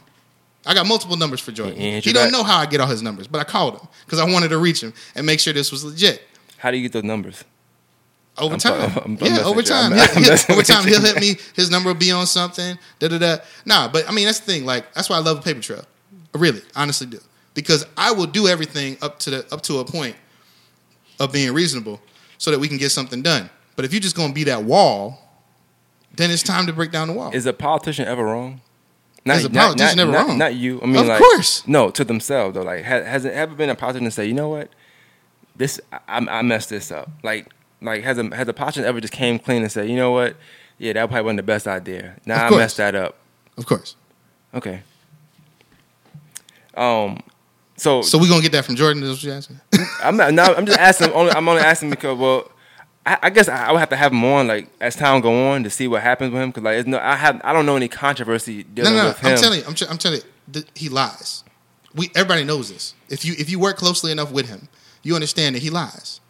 People give him chances and he lies. I've seen. But here's the thing: it's not just him. I'm not blaming just Jordan. It's not about Jordan. It's about an entire culture in politics where it's okay to lie, and they make it okay. They say it's okay to just tell that little lie. But he only started lying when he got from around you. So No. Okay. If what I'm saying is, in fact, what I'm trying to set up for him and anybody else is that when he got into that culture, and those folks said it was more important not to work with me and not to work with the folks that supported me, it meant that the whole thing started becoming dishonest. And that's how it starts. Now, politicians will start to lie even more if that becomes the norm. And that's what I've seen. And it's not just politicians. It happens all the time. Well, We've worked I with don't managers know. before. Yeah, that's what lie. it's saying to me. So Okay, to me, it politics happens is all the time. politics. Yeah, I feel like it's going to be lies in there regardless. And Right. if we gonna look at lies, to them they look as failure. No. But I'm telling you, he told people he was going to work with me. It's been over 100 days since that time frame when he told people that. It sounds like he got a little time. Never He still got happened. time. He got time. He might call Why you. you- He why might you- call you Monday. Why are you caping for it? Lies, bro. Why you- No, I mean I don't know. Like Hold. I'm serious. He told people, if you elect me, and what's funny about that too is he was running unopposed. He was trying to create some idea in their mind that there was actually a contest, that this was actually something that people needed to pay attention to. That's where I get to the shine part. He knew he was going to win. He had put his own people in the position of the only people that could vote were the people that were going to support him. So he's lying to the community by running a race for himself. if you want to unopposed, you're gonna win, right? Right, and it's in the middle of the midterms. We should have been supporting Abrams. We should have been knocking doors for Abrams. We should have been having fundraisers and on the calls for Abrams. In the middle of October, that's early voting. And what is Jordan and what are the people around him doing instead? They're trying to hype up an election for him that he's running unopposed in, where all the only people that can vote are going to vote for him. And at the same time, they tried to impeach 2 members that they were afraid of were going to point out that those elections were illegitimate. And those 2 members had to get lawyers. So you understand, it's not just me. They come after me, and it gets public because I got nothing to hide and because the media likes me for some reason. But check it out. For some reason. Well, yeah, because I'm honest. That's the thing, though. Here's the real reason why they like me is because I will always give them a full statement. And the media don't like anything worse than a soundbite. Good point. So are there news outlets? Do news outlets have a party that they like?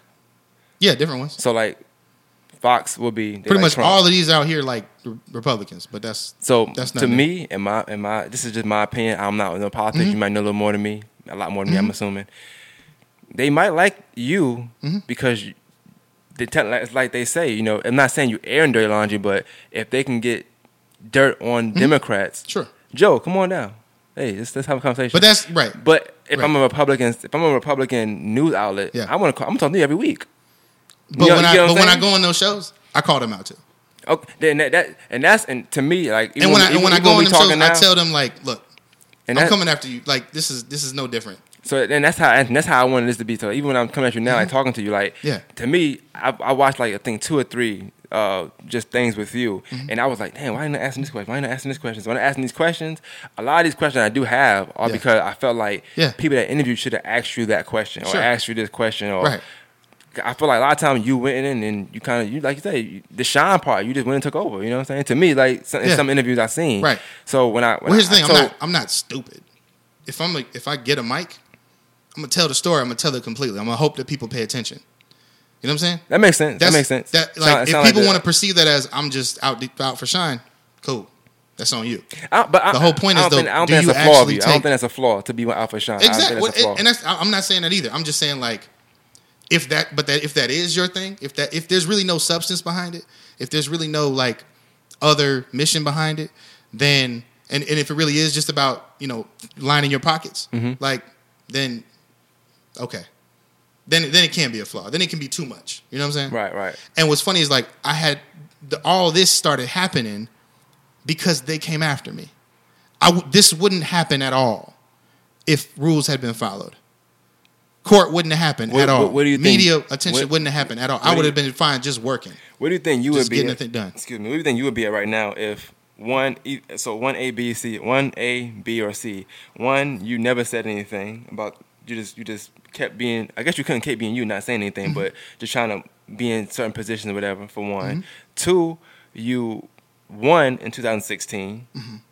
Or 3, you won in 2017. Do you think any of those outcomes changing would have changed where you're at right now as far as being on the opposing side? You would probably be within the in crowd, maybe. Well, it's not really the in crowd. What would have happened would have been me and everybody on this reform tip and everybody on this progressive tip and everybody on this organizing tip. We would have actually changed the landscape. Reform, you're talking about actual the Democratic Party, reforming what goes on in I'm talking about making it better. I'm talking about going from a dishonest, not Augusta, just the Democratic Party. That Democratic Party. Well, that's the thing. This is not unique to Augusta. It's not. It's not just happening here. This is happening in Savannah. This is happening in Columbus. This is happening in Dublin. This is happening in Athens. Do they all know you? Yeah. You probably banned from them places, ain't it? No. Oh, okay. No. That's the thing. I'm not banned from anywhere, except and I'm not really. I was never really banned from here. That was all hype. You just got arrested. Okay. I got arrested, and that's the thing. If I wanted to, I could sue Richmond County for wrongful arrest. If I wanted to be ugly, if I wanted to be aggressive, if I wanted to just be attention, I would be handling all of this very differently. I'm on your program because I know that's not the kind of program you put on. Yeah, I'm on your program up. because this stuff matters. And I think that the people that listen to your program for other things, not even politics, deserve politicians and deserve leaders in the community that's going to be straight up and not just assume that everybody will just eat what's spoon fed, just the PR. Exactly. And I do feel like the arrested, just the whole. But I want to also bring to the forefront. Actually, this is beyond you Georgia. Won the case. I won the case. And here's what's funny about it. When I was in New Hampshire, I was at a banquet, Alec Baldwin was at the banquet doing the speech. Alec Baldwin? Yeah, I like Alec him. Baldwin. Yeah, I like him. he does his little Trump impression and everything. Anyway, so he did a little program. I just happened to be at the banquet with New Hampshire Democrats because I'm up there working with them. I'm talking to this dude, and we're on the same like steering committee. Anyway, it's a little leadership little thing. And I mentioned, we're just getting to know each other. And I mentioned to him, yeah, it's kind of funny back home. I got some folks that want to recruit me to run for chair of the party, like the actual state party. And then I got other folks that, just had, this was before my last court appearance. So I said, and I have other folks that's suing me and trying to take me to court as soon as I get back home. And he's mid-drink, and he stops. He goes, wait, that's you? This is not just Georgia. No, not Alabama. This is somebody in New Hampshire who's on a steering committee on leadership in New Hampshire. You knew about it? They knew about it because I was in magazines back then when I first got arrested. Other people are watching what's happening in Georgia right now. How do you get in those magazines? How do you get in them? People read about the story. Like it. So actually, here's what happened. I got arrested, and I told my social media folks. Well, I didn't even have to tell them. I'm in the paper. It got published. Everybody locally starts sharing it, and then that got shared to state folks, and that got shared to national folks. And because, like I said, this is not unique. This is not unique to Augusta. It's just we have an opportunity here. We have the reality here is that because me and other folks that have been organizing for a year around this, trying to expose the corruption, have given a window to folks all over the country that are dealing with very similar issues. When they talk about what happened in 2016 with Bernie Hillary, that kind of corruption is still it's still out here, and it doesn't. But here's the thing: once it gets to the Bernie Hillary side, it's too late, and that's the whole Bernie Hillary stuff. I don't even like to really get into that because it's too complex. People don't understand that it's not about Bernie or Hillary. It's not about either of those people. It's about what happens at this level. It's about what happens at the county and the state level. When the voting was just starting, and I got three podcasts I do. So this is my main one, obviously. Then I got Fire I have to do with somebody else, is more entertainment. Then I got Half Hour Black Power, which is what that is about. We did talk about voting towards the voting area. And I know we don't do that, but I did it this time because I do realize that this is the most important part of everything. So even when I'm talking to you, it's kind of like it's not mind-boggling or blowing, but to see that it's issues like this amongst people that we expect to change things, and it's like, how can we really expect change within Augusta if y'all can't even get along? Here's the thing: take the y'all out of it. Well, they. So they. Take they out of it. So us. You mean us? So all of us together. I need you to start showing up at the meetings. Yes. I don't want to get arrested. Here's the thing: show up. Just show up. I need folks watching to show up. Here's the thing. Oh, that means on Wednesdays? Let me finish. The idea here is we are the party. The reason they came after me was because I started opening up the party for folks to see that. That's the only reason they came after me. If it was just me, and if I just sat there and people didn't start coming in at the same time, there would be no problems, according to them, because they, as far as they know, their power is secure. The whole point is more of us need to show up in order for it really to work for us. It's not really going to work for us if we don't show up. Second Wednesday of the month are those meetings. I think Jordan did tell me that one time. Our organization meets every Wednesday. Progressives for Democratic Reform. We go to those meetings, and we have our own because we know that what happens at those meetings is not enough. So you're allowed back at the meetings. I'm gonna find out. Oh, okay. Here's the thing. So back to what Jordan said about how he was going to work with me. Haven't heard anything. I don't know. I honestly do not know if, according to him or according to any of the leadership there, it's going to be okay if I show up. But here's the other thing. They have managed the charter, the county charter, in such a way that you really can't trust the membership. You can't trust the way it's structured. We need to redo it. We need an actual legitimate election, because all those other elections that they tried to have they weren't legitimate. If you cheated to get your position, if everybody who is a member right now got those seats by a process that was not democratic, that was not free and open to the public, then we need to redo those. So if Jordan has integrity, if Jordan has leadership skills, if Jordan wants to prove to the community that he wants to run an organization by the rules with integrity, he should start those elections. Part of me, part of that is I would lose my seat. I'm putting my own seat at risk by saying, let's start over. Let's actually start over and do this right. So that if you show up and you want to be a member, if anybody in your family wants to be a member, if there's a young person that wants to get involved in politics and they can give that one meeting a month, let's do it. Let's train them up now. Because that's where my head's at. I'm thinking about the 8, 9, 10-year-old in my neighborhood right now that needs to understand why schools have certain outcomes, why medical outcomes are a certain way for their family and not for somebody else. So that by the time they can vote, we can be supporting them. So they can run for an office, or they can get a job working in one of these offices. But we have to be deliberate about that, and we have to be honest about that. We can't just lie to folks and make things work just for us, just for a few people. And in business, a lot of times they say, it's just business. It's never personal.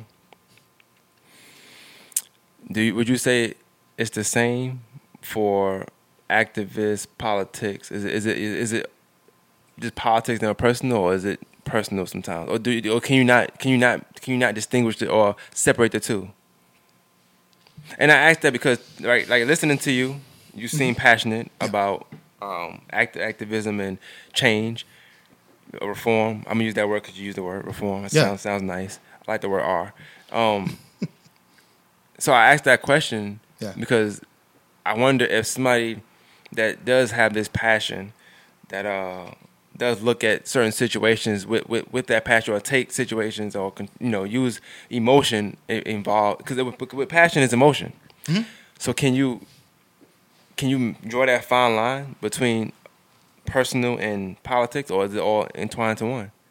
And I only ask that because when you in politics, I would just say it's all personal. So it's all personal. Everything about it. It's all personal. It can't be. You can't mix the two. You can't just be political today and then personal. If politics is all business or always business, then it's not serving the people. Let me ask you, and this is a good question because there's nothing personally directed between nobody and Augusta like that. Right.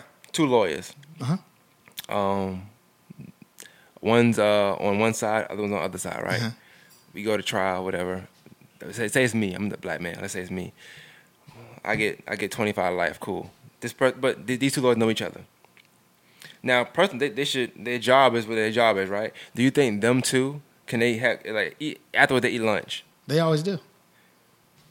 Is there not a separation there? I don't think lawyers are the same as politicians. Obviously, no, that's the job. That's the job. It's politics in the judicial system, so I know politics and that's the job. Political for sure. And I do it all the time. I have lunch with Republicans that I disagree with on politics all the time. I have lunch with Democrats, elite Democrats that I disagree with on politics all the time. I have my regular meetings on Wednesdays with Progressive Democratic Reform. We don't always agree on everything, but what we do is decide to work together. And so that's what it is. But back to the question, when somebody says it was just business, it's not personal. That's too cold for politics, and that's the problem. We have to change that. If politics is supposed to be for the people, by the people, then it needs to have the people in mind. It should not just be about the person or the one person in their business or their firm or their money-making venture. That's not what this is about. If anything, what I'm trying to do is reinvigorate a spirit in politics that actually is welcoming to people, that actually serves people. And people say that all the time, I want to serve the people. That's not a platform. I'm not talking about a platform. I'm talking about dead serious. I'm talking about you can't make enough to feed your family. I'm talking about you can't save for retirement. I'm talking about you can't put somebody in school. I'm saying you can't get to work. I'm saying the landlord's trying to put you out. That's personal politics that somebody in office needs to be able to serve, needs to be able to actually deliver on changes for. All this stuff is a distraction. All this stuff is not helpful. But we got to break this down. This has to stop. We have to actually agree that this needs to end in order for us to actually be able to deliver on everybody else. Because here's the other thing. If I didn't speak up, if I didn't say anything, all of us would still be lied to and nothing would change, but we wouldn't know it. The difference is I'm making people know it. I'm making people realize that these people, as nice as you think they are, or as nice as they come across, are actually being dishonest to you. They're actually pulling strings to benefit themselves so that they get advancement, and your issues are just straight up PR. I agree with that, and I have the same mindset or have the same thoughts with anybody I'm dealing with in politics, right? Like I'm talking to you now, we talking. Some things we might agree, might not agree on. It's things What you we can disagree on? No, You I'm say not right now. I'm just about in Yeah. general. Right. So I can next week. I'm not, but I could have a Republican hit me up and say, "Hey, I need to come on your show." All right, cool, boom. A Republican, they also can talk about things that I may agree with, may not agree Of course. with. So a lot of time when you are dealing politics, it's so hard to pick and choose what you should believe because Right. y'all all sound right. No, all but the here's time. the thing. Here's the thing. When Here's what we need more people to understand. What I say is one thing. What I vote on is something else. And how I behave in leadership is important. And that's not what we're paying attention to. We're paying attention to the flowery language. We're paying attention to, somebody saying something that's nice that they like to hear. Maybe that's why I'm not popular for some of these folks, because I don't care about just putting on that show. I want to say this and mean this and vote on this and behave that way in that position. I'll be really specific. You might have a conversation with a Republican. You might have a conversation with a Democrat. You might have a conversation with an independent. They might all say things that you agree with, but when it comes to actually voting and putting it in law, putting it in writing, when you read the actual law, there might be some things in there that really actually hurt you. That's true. You know what I'm saying? They can make it sound any kind of which way, but when you read the law, that's what's important. That's why law is so important to me, because if it says we got to do it this way, if it says the people believe we're doing it this way, we better be doing it this way.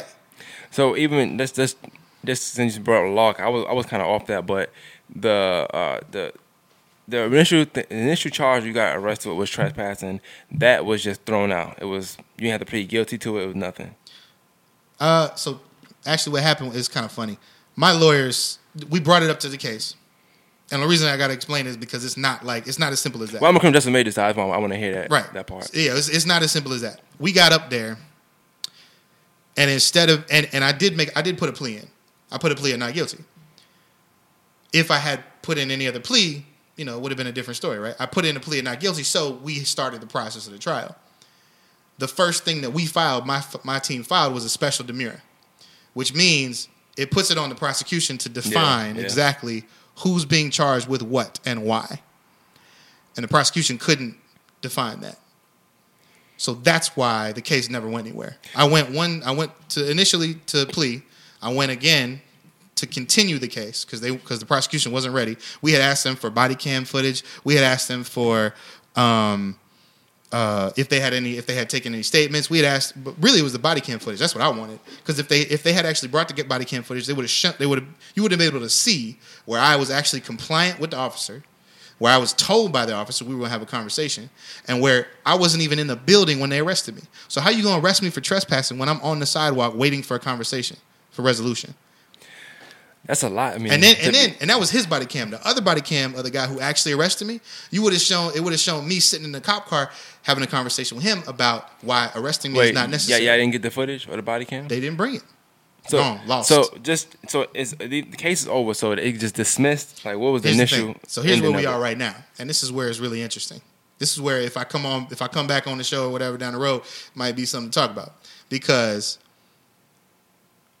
the prosecutor Vida Pascal, who was elected. No, I'm sorry, she's appointed. She's appointed by Judge Jennings. In Judge Jennings' court, he asked her if she wanted to actually pursue the case, because as it was, she couldn't pursue the case. She couldn't prove why I was being charged this way. They didn't have anything to go on, so he asked her if she wanted to keep pursuing it. Here's what she did. She turned around. She looked at the executives that were in the courtroom that day. And she turned back to the judge and she said, "We'll consider refiling this at some point." And the judge was surprised by this because he knew there was nothing there. But he can't because she's the prosecutor, he can't ask her to drop it. So he said, okay, well, if you're going to refile, I would imagine you'll be refiling in, the next 6 months or sooner than that, I'm sure. And she was like, nah.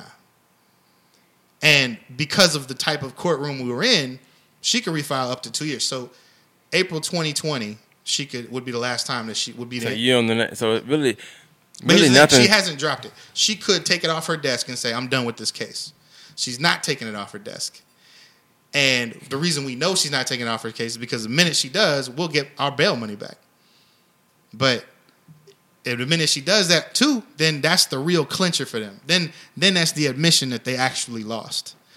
And, they could be doing anything at this point. They could be waiting to see if something else pops off. But my thinking is, if Jordan Johnson was serious about his claim, his pledge to work with me and work with my mom, who they also didn't let votes for. We both got votes for our seats, so we earned our seats. We are voting members of the committee, but they won't tell us. Was your mom there when you got arrested? Say again? Was your mom there when you got arrested? I don't think she was in the building. Okay, no. That's good. I'm trying to think if she was in the building. But she goes to the meeting still? She did for a little while, but but they cheated her on her position too. So we're trying to figure out now if they're actually going to reinstate us.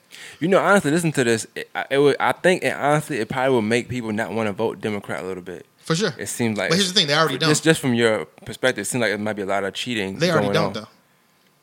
Well, if we fix things, especially in Georgia, that's definitely true. People. So you don't confide to that, Jordan, just being a Republican state? You feel like it can be changed? Stacey Abrams said it the whole time. We're a blue state with a turnout problem. I mean, that showed. Mm-hmm. It didn't turn out fine. I voted for her, but at the end of it, when they were trying to say, well, you can't really trust these results, you got to go back and get all the votes, we did what's called a provisional ballot chase. So we went out to try and find folks who had voted provisionally. Yeah. But we messed up in that process because we didn't actually use the list of people that voted provisionally. If you go to the Board of Elections, they'll give you a list. They'll say, here's all the people that voted provisionally. We didn't do that. And I know the reason I know this is because I know people that were out there knocking doors. Right. And they reported back to me that they caused more problems than they did actually fix anything. And that was part of the PR too, though, was, we were knocking doors with people that either didn't vote provisionally and had no problems, and then showed up at the Board of Elections saying, what's wrong with my ballot? And the Board of Elections says there's nothing wrong with your ballot. Or we would knock doors with people who just didn't vote. They were on our list, but they were telling us at the door, oh yeah, I just didn't vote. So I mean, I'm not gonna get into that, but I did hear some things about not voting. I didn't really agree with people my age, my peers. Yeah, kind of upsetting. And they probably didn't know anything about me, did they? They probably know you, but don't know about you. They probably don't know about this situation, right? Probably not. Not people I know. There are thousands of people. We lost by less than 50,000 votes. We could have got those 50,000 votes if we had a unified team. And if we had, not all these splinters. Like I said, we have 4 different organizations in one city. We even sent our folks out to Athens. I was getting calls from folks in Athens saying, why are y'all sending us y'all paid team? Oh, I'll tell you about that too. So the local county party had me taken off the paid organization. I was running shifts for Abrams. I was supervising shifts for Abrams. The local county calls them up, says take them off. So you didn't get paid no more? I was paid for just a week or two, the couple weeks that I was there. And they just took me off the schedule. I knew why they took me off. I knew it was because of them. And the staff told me that. The staff was not supposed to tell me that. I recorded that too. I recorded the staff member after the campaign explaining what happened. Because people need to understand, if the party is going to hurt Abrams, if the party is willing to care more about itself than actually electing Abrams, then people need to know that it's the party that needs to change. It's not every Democrat. It's not all Democrats. But if the people in charge are actually working against us, we need to know this and change this. Now, yeah, but you bring up a good point about people in charge working against us. Mm-hmm. But I'm thinking about people in charge, people in the party as a whole. If it's supposed to be one team, one unified team, and like you said they have these issues in Dublin, Savannah. Mm-hmm. I don't know all the counties you said, but all them counties you mentioned, all those other cities you mentioned, and then Augusta, and then you think like, okay, we know Democrat, especially just in parties in general, teams don't work well when there's issues amongst teams. Like, I'm not going to say the Family Feud thing right now. I'm kind of tired of saying that. I'll go right back into that because there is a process, right? And that's another thing that people want to say about me. They want to say, well, he doesn't follow the process. No. I did follow the process. I filed a complaint privately. I filed all my complaints privately. I filed them months in advance. I waited for responses. I got some. I didn't get others. I got delay. So, and at one point I even was told, we just ignored some of those because the person that would have taken it, she was on vacation. No. I followed the process. Y'all didn't follow the process on purpose because you didn't want to actually fix the problems. So again, by the time anybody else hears about the problems, I have gone through the process again and again and again. So if anybody wants to challenge me on the fact that I'm just doing things to be disruptive, no. I actually learned the process. I care about it enough to follow it. And when there's no way for us, when you talk about the family feuds, right? So no one wins the family feuds. We got to have a mechanism for the family to come together at the dinner table and talk about the problems. And right now, the head of the family is not interested in that. And that's why the family is falling apart. Now, I agree with that. I agree with that. I don't know the head of the family person, but I would assume that it may be a reason why. Do you think it may be like what's been going on for the past 6 months, maybe a year, whatever, some change, or causing us to just want to back off? My thing is, should they have a feud with you? Should they just be feuding with you, or you and your team? Not saying your team, but people in the party, whatever. Yeah. Should they be feuding with you, or should they be kind of like focus on the issues in Augusta that need to be changed? Like anything. I don't know, school system, like you mentioned. Yeah. Or should they be going back and forth with Joe? Here's the thing: we need each other. We all need each other. I saw Will Fenoy at the last local District 1 meeting. We need each other. We all need each other. And my door is open. I feel like you just name dropped there. I don't know. You said you saw who? Oh, our commissioner. Yeah, Commissioner Okay. Bill Fenoy. The reason I'm name dropping is because Bill Fenoy is a commissioner who can work on things. And we work together on things. We invite him to the neighborhood to talk to people, right? But he's cool with you, though. Nah. As far as I know, he's not, because he's in the videos defending the people that's feuding with me. If I'm saying so, you kind of name dropped. It's a good name drop. I'm saying it's relevant. It's relevant. I want to be able to work with the mayor, the commissioner, the sheriff, everybody. Everybody should be able to work together. We don't, okay? Not because they are prioritizing things that they shouldn't. We are feuding because they're just not even delivering on the basics. So we're not going to get anywhere when it comes to actually fixing my neighborhood, surrounding neighborhoods, when if you actually watch what these folks are doing, you know what I'm saying, and pay attention to the things that they're actually focused on and actually talking about in the meetings. I've agreed with a lot of things that the mayor says and Bill Fenoy says and the sheriff says. I mean, I helped support Sheriff Roundtree both times he ran. And I'll probably do it again if somebody else I trust less than him is going to run. But the solution to this is easier than this conversation is actually making it sound. All they got to do is answer the phone. All they got to do is say, we're going to stop breaking the rules in our organization. I feel like y'all all need to go to dinner. I'm fine with that. But you got to understand, mediation is something that we have suggested this entire time. Mediation is something we have been open to this entire time. I mean, me and you have just talked and it went well. But there's no personal thing there. Like, I know you know me, but it's not like no personal thing. I wonder how a talk would go when you have so much personal underlying issues. We just got to be. Here's the thing: Jordan knows what I want. Jordan knows what the folks that disagree with what he and other people are doing want. He has to be willing to say, okay, I'm willing to give you that, and we can move forward. But he's not willing to do that, and that's really basic. It's just like I said, following the rules. This is a good closing one. So what Jordan knows what you want. Mm-hmm. What do you want? We want new elections for our members. We want actual legitimate elections that are supervised by the state, that are run according to the rules, according to the bylaws. That's it. Just like it would be wrong for us to participate in an election for any office that was illegitimate. So not for his spot, just in general. So you don't want his spot. You don't want his position. His spot comes later. If we get new membership, then all the members can decide what we want to do as far as officer elections. Now, legitimately, that's what should happen. He should earn his seat. He should win his seat legitimately. He shouldn't cheat to get that seat, is what I'm saying. But here's the thing. By not working with us, by not even admitting that that's what's happening, the state might have to come in and take care of it anyway. That's why me running for secretary right now is freaking him out. Because if I became an executive of the state party, then we would make those decisions. They almost had to. They almost already lost their charter. But the only reason they didn't was because one vote at the executive level. And if I'm on that board, they know that there's problems. So that's why they're trying to mount this, offense against me. It's a lot of issues surrounding you, man. It's not a lot of You're right, issues, because politics is so dishonest. People that are dishonest and want to stand on principles, if they show up and they stick with it, they're going to become the enemy of that system. So in a nutshell, to say it, the truth about politics is that it's dishonest.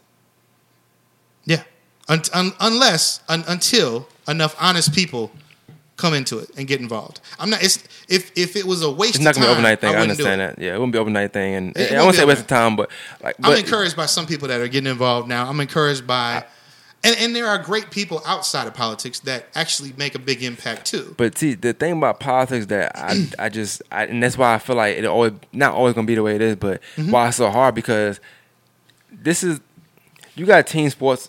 Let's just think of teams. Yeah, you got team sports where you got a football team. Only but so many players are allowed on the field at one time, right? yeah, Cool. But you got a whole roster, but they got to play their role. yeah. So you don't have the defensive back trying to be the quarterback. Right. He's being a defensive back. He's playing his role. Most times teams win Super Bowl by everybody playing their role, best of their ability, Right. And in politics, the team is so wide. Right. In you have politics, somebody that should just be pushing paper, not pushing paper, but let's say you're Right. 14, you're knocking Right. on doors, right? The person that's knocking on doors shouldn't be trying to be this particular person. They should be knocking on doors, be Right. your best at that first, Yeah. and work your way up. Exactly. But it seems like everybody wants to kind of do everything. People want shortcuts. They want to just jump up. And as a team, you're never going to win that way. And you got to think, as a team, I'm talking about not even just Georgia, but just let's just say Georgia. And let's say we got so many, Savannah, Dublin, all them places you name.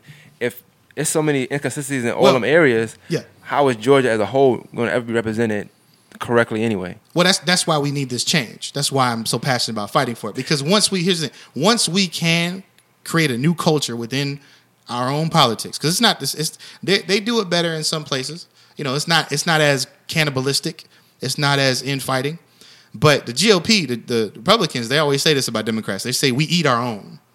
That's what the whole podcast seems like that's what we've been doing. Yeah, that's what they say, right? That's the culture. But you understand, that's the Democratic culture. beef. But that's the culture I'm actively fighting against. I know people want to say that I'm the disruptor or I'm the person destroying things. No, I'm making a new lane for people to be more honest. I've liked your take on these things. I mean, I don't have no. And here's the thing: I like your take. You've probably heard from who if people are talking about me. I don't have main connection, but I didn't know who you were. Yeah. Like, so I had to call, I'm just a black kid, man. I don't be knowing people like that. So I was like, yo, you know this dude? I have Ken. I know Ken Macon. He's a good guy of mine. And I listen to his podcast. I don't know politics that well. He can talk that talk. Sure. So I talked to him. He couldn't really tell me too much. He just said, do what you want to do. Nobody gonna tell me no. You know what I'm saying?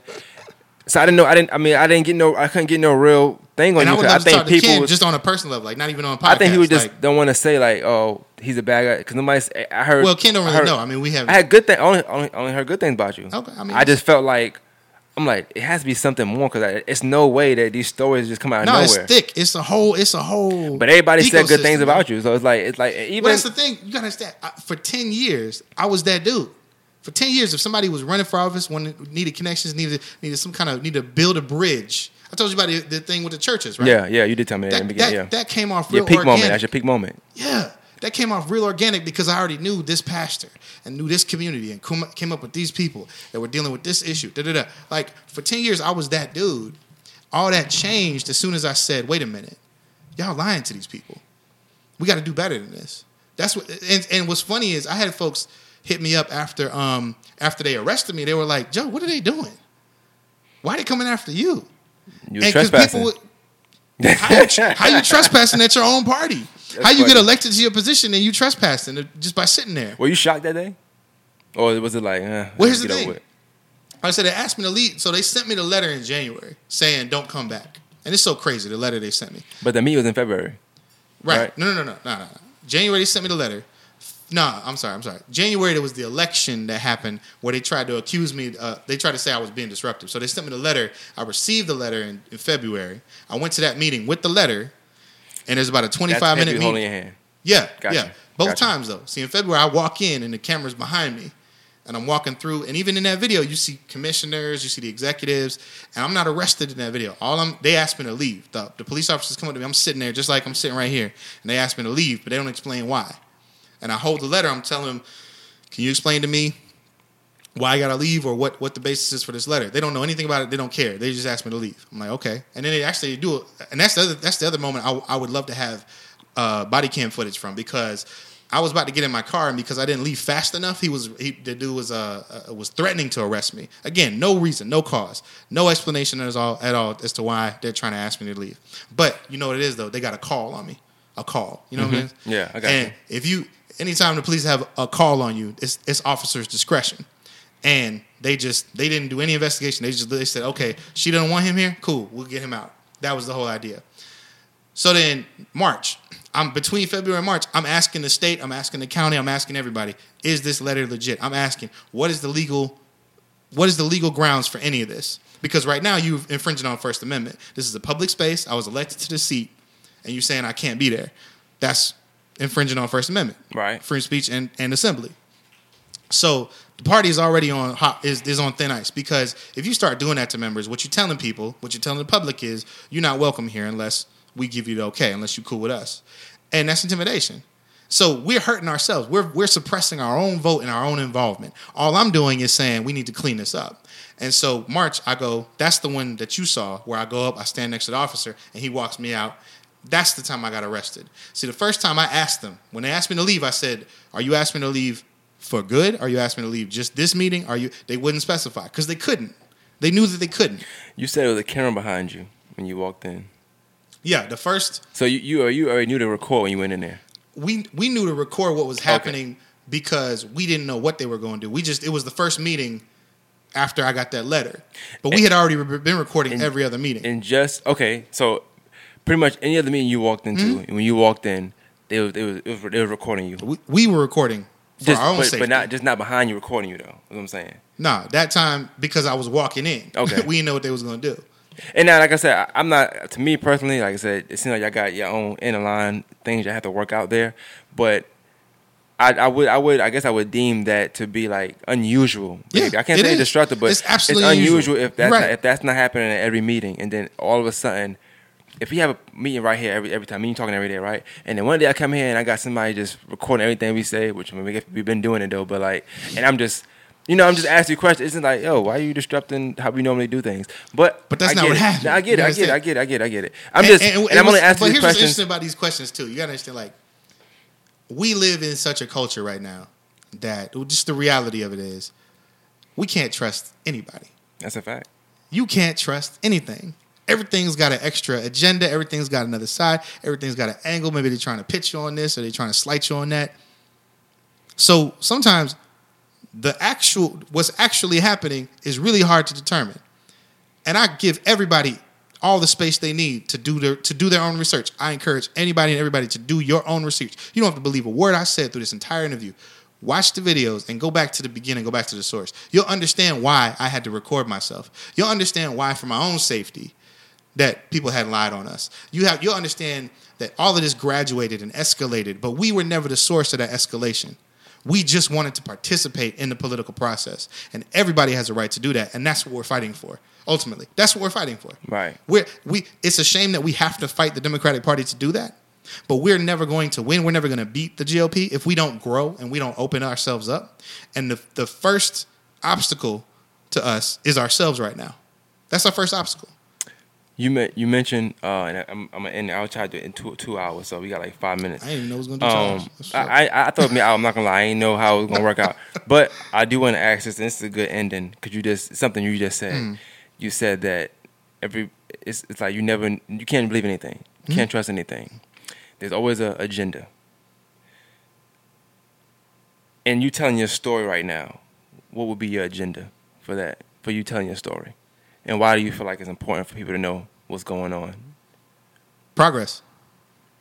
That's it. Your agenda is just progress, change.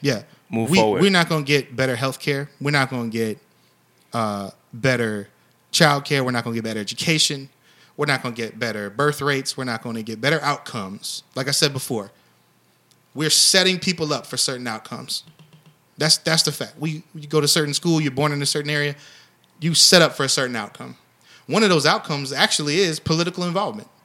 Right now, what we're setting ourselves up for is to say only people with certain influence, only people that are in a certain club will make the decisions for us. That's wrong. That's not progress. That's not how we get it. We have to break through that. The only reason I'm relevant at all, the only reason anybody's talking about me, the only reason I got arrested is because I put my agenda of progress before politics, before lying to folks, before my own personal aspirations. Think about it. If I was one of these folks that just was hustling for myself and knew I needed to get every dollar and climb the ladder for my own success, this would not be the way to do it. This would not be the safe route to do it. But that's not my training. My training comes from the activist side. My training comes from movement building. My training comes from political involvement. My training comes from reading the words of activists and revolutionaries my whole life. I do very, very much so believe in the saying of sometimes you take 2 steps back, take 10 forward. You could be in 2 steps back right now. So I'm not saying it would that's what's funny about it. That's what's funny about it. Somebody said the other day, somebody said, I think tonight actually, he said, don't call it a comeback. He was always here. And it's because 2 years ago, people thought that I was going to be done. People thought I was being railroaded. Disruptive? No. They thought that it was going to work. All the negative press about me was going to work. They thought that my political career was over. They have said that, here's the thing: the arrest and the restraining order, that's not even the worst things that they've said about me. Restraining order. I want to do it. And I end with that, but I want to say that'd be in the deleted scenes. All right.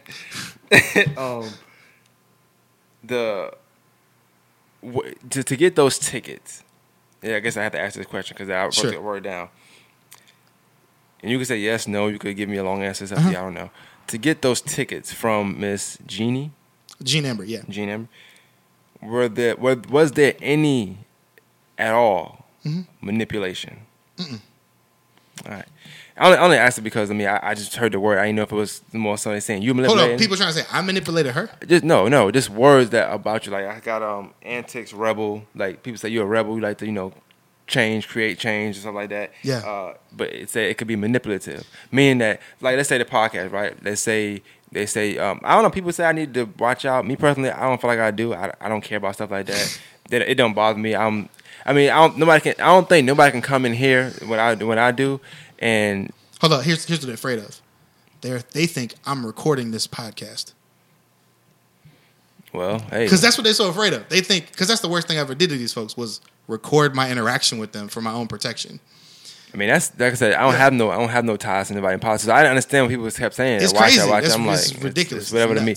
But here's what it is, and that's why I'm so confident about it. I mean, for somebody to say that I'm manipulative, that's really fun. That's kind of projection on their part because. But Democrats are just. I mean, not Democrats, but politics in general is manipulative. I mean, it can be. You have to try to sell me to vote for you. You got to try and convince people to do certain things. So absolutely, that's manipulation 100%. at its finest, right? I mean, manipulation kind of has a connotation that is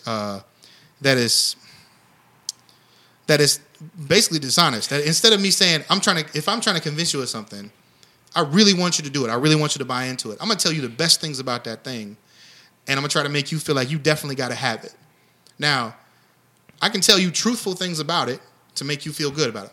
But if I lie to you, if I'm telling you things that's not true, then I'm manipulating you to get that thing. You know what I'm saying? Well, what if... And that's the connotation that's a little different. And the thing is, I was buying tickets. Like, how did I manipulate her? By calling her and saying, I would like to buy 2 tickets. And where do I pick these up? Because if she said to pick them up... Did you record that too when you called in to get the tickets? I didn't record every phone conversation. Okay. But I have the call logs of the conversations that I had. Gotcha. So I have the call logs of showing, here's when I called, here's when we talked. And I have the most important recording I have is of her calling me back and leaving a message. So her message to me was about buying the tickets. And in the message, she acknowledges that she knows it's a representative of the Trent Neesmith campaign. I mean, like, to me, like my main thing is like, I feel like when people that listen to it and that listen all the way through and stuff like that, whether however they feel about you, I think me asking the question I'm asking would be able to let them have a better judgment of. Yeah, and I have that recording of her calling me back, and of the picture. So here's what I did when I got there, because my mom was already worried about me. You gotta understand. After years of these people lying about me, saying we haven't even talked about the worst stuff that they put out there that I had to deal with. By the time it came back to me, I'm like, are you serious? But it's all just talk, right? So then that escalated into what this is, right? And then them actually trying to it really coerce her. They're trying to manipulate her. The executives, she wasn't going to do that. She wasn't going to get out a restraining order. They told her, and this is also in the recordings that people can watch online. We have it. She told the judge in her court appearance that the executives told her that they had a restraining order on me and she needed to get one for her protection. But the county never had a restraining order on me.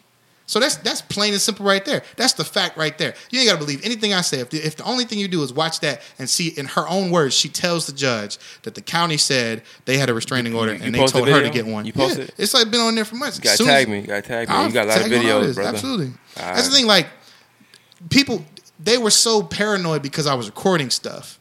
They were trying to say, oh, he's going to try and get us on something. No, I'm trying to get you on doing the job, doing the work. You know what I'm saying? Like, I'm recording this business because a business meeting doesn't happen if you don't have minutes to support it, and that was another problem. Could you understand like where somebody like me, anybody that's Democrat, that wants to vote Democrat, will have like their inhibitions of doing so when y'all got so much going? And it's not. Well, I gotta be clear. It's not all Democrats. It's not all. And a lot of folks that run for office, but you mentioned have their own stuff that you got to look into. These are the people that you're not paying attention to. That more people need to pay attention to. That's true. So to me, it's you versus, well, not even you versus, but let's just say you versus whatever team is against you. In Democrats, there's probably one of you.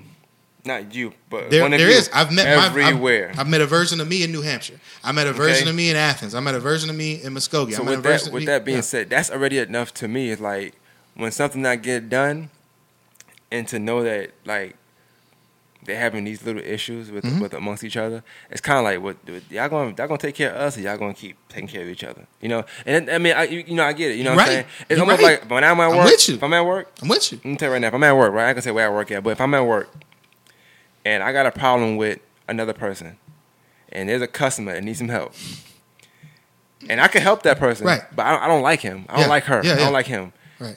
And I hear what they saying. I could turn around and say, oh no, it's this that. But I'm like, nah. Right. You know. So here's the thing. I really I love that customer. analogy. That's great. I love that analogy. You know why? Because the customer is the people, right? We are the people. Okay, and the two people that's fighting, right, are me and somebody else, right? Or like half the party, another half the party, right? The person's not getting helped. And we're fighting, but one of us is trying to help. Okay? Mm-hmm. So you're the guy that's helping her, but don't know, but he's helping her. I could turn around and help, but I'm not helping. Are you helping yourself? Because once again, nobody wins when a family feuds. Exactly, but I'm trying to tell you, understand, in reality here, it's not an analogy, it's real. I am a professional. I do this for a living. These people that's coming after me are not professionals. They have not run these campaigns. They don't know how to help you. To be quite honest with you, they do not know how to help the customer. So they don't care that they're not helping the customer, but they would rather make me look bad than lose their own authority, than lose their job, than lose their hours. Right? Sound like my boss.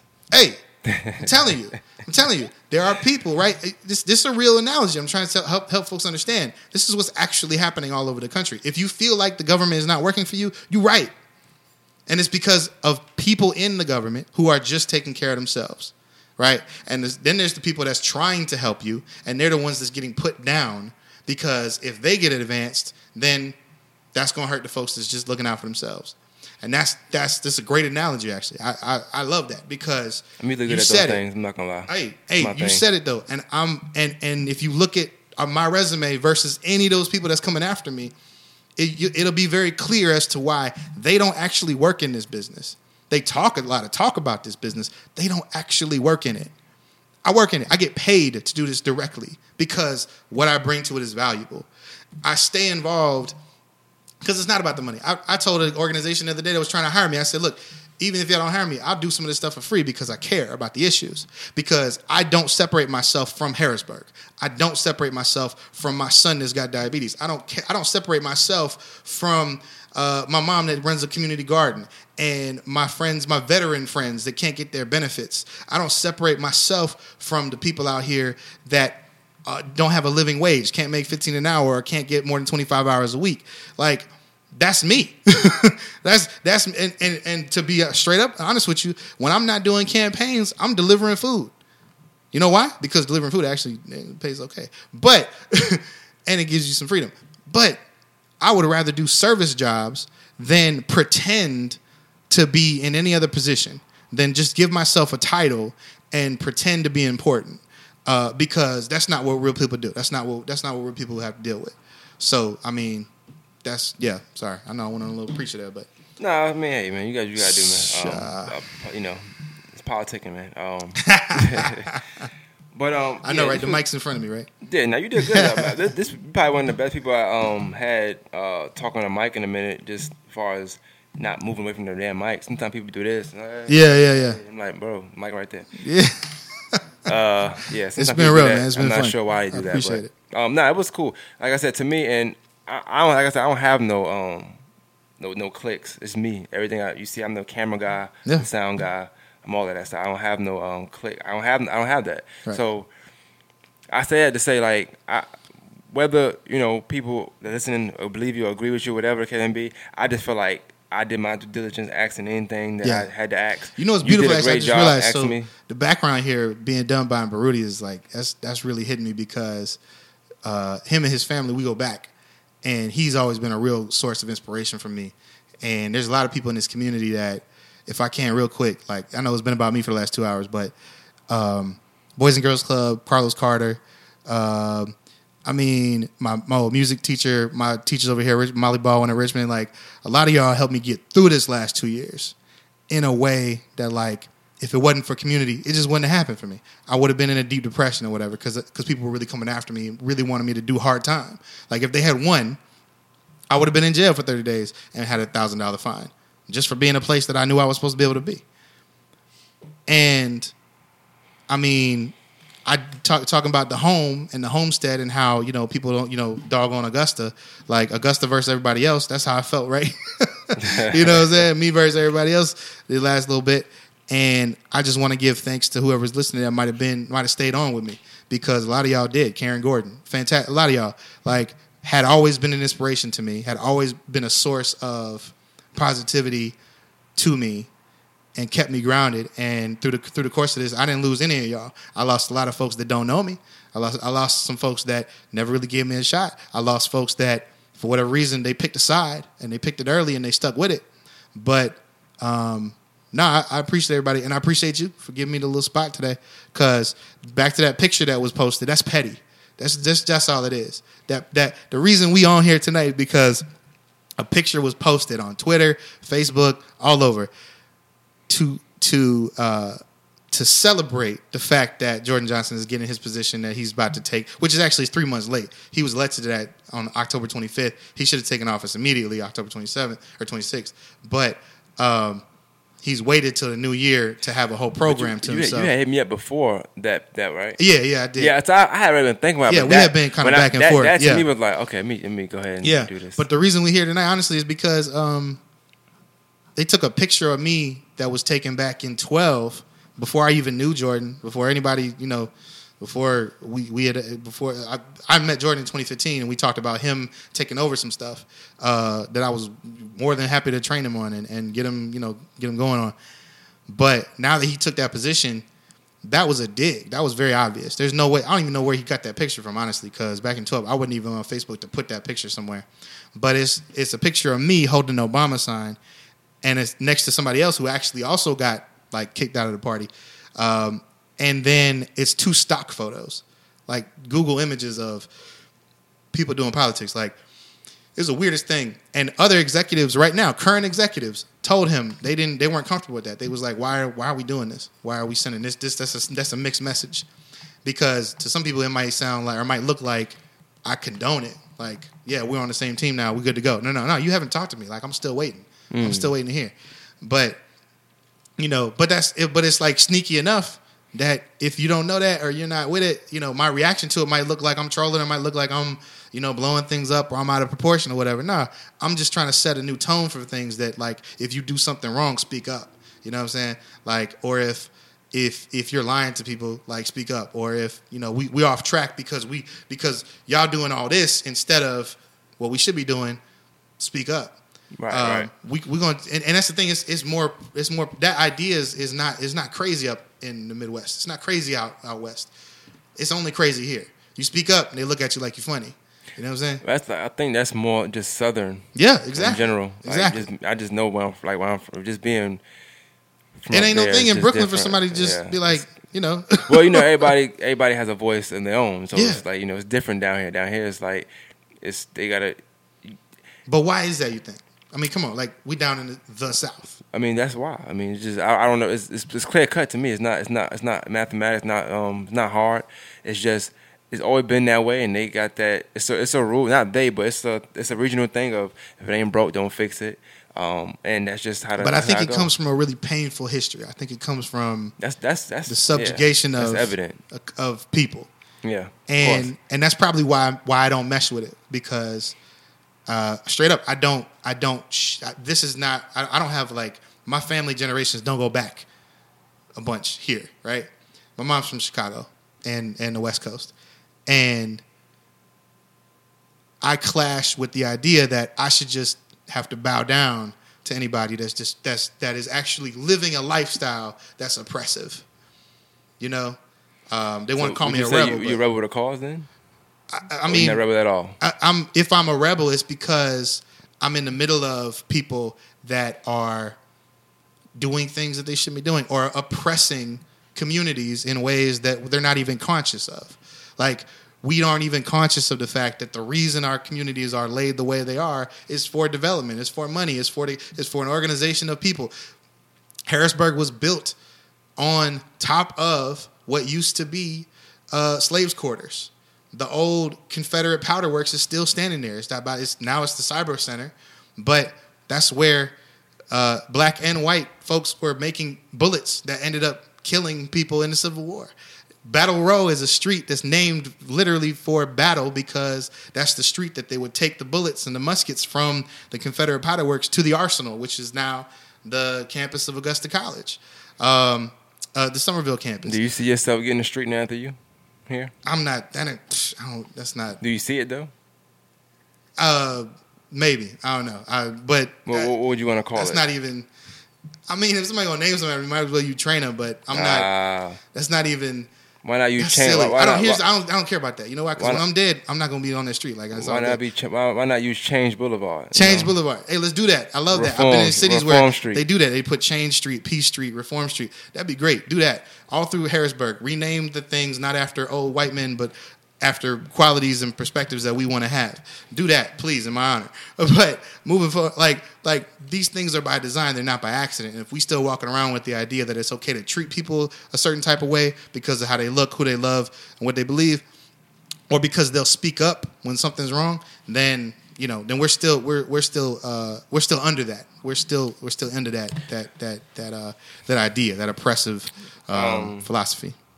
All right. Well, I do want to say I do wish you the best. I guess from now to April 2020, it seems like that's how long you got to wait to see if you're going to win this issue. I mean, here's the thing: we already won it. We know we won it. If Evita Pascal actually goes through with refiling charges, it's only going to be worse for the county because. If I had enough money to go on offense, I certainly could. And I could do a lot of damage to the state party and the county party. I'm choosing not to because first of all, I'm poor. But I'm not, so, that's not even in my, even if I had the money, I wouldn't spend it on that. I'm running for Secretary of the State Party. So you might sue them?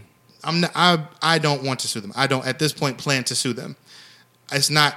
I still think that we can get together. I still think that Jordan can pick up the phone and we can restart. I still think that if I get elected secretary, we can have an executive committee of the state party that actually works on. Do you ever think about like not you, but just people in your party in general? Yeah, I know y'all got each other numbers and all these phone numbers. Yeah, I don't think about just meeting up. Like sometimes, like say if I got not an issue with somebody, right? I just meet up. Yeah, I go knock on doors anytime. Or whatever I gotta do, and be like, hey, what's up? Yeah. Sometimes people they don't answer the phone. I'm like, all right, cool. I know you live. Not you. I'm just saying. Like that's how. In my words, what we do. Hold up now. If I showed up to somebody's house. Well, yeah, trespassing. Definitely calling the police on me. You don't know no charges. I'm straight in the slammer. Oh, man, but it was good talking to you, man. Yes, sir. More than Masters, man. You know what I'm saying? Joe Trainer. Absolutely more than Masters. Thank you for joining me. You know what I'm saying? Thank you for clearing the air on a lot of things. And I just wish you the best. You know what I'm saying? I hope that you're able to come to some kind of terms. Because I don't want to see issues. I want to see issues being resolved. Yeah. So hopefully y'all can do that. Tomorrow. You air this program, it won't even be up maybe 24 hours. Hopefully I drop on Mondays. So. Tuesday evening, I better get that call. And we'll see. We'll see where we go from there. All right, man. More than Masters, man. I'm out.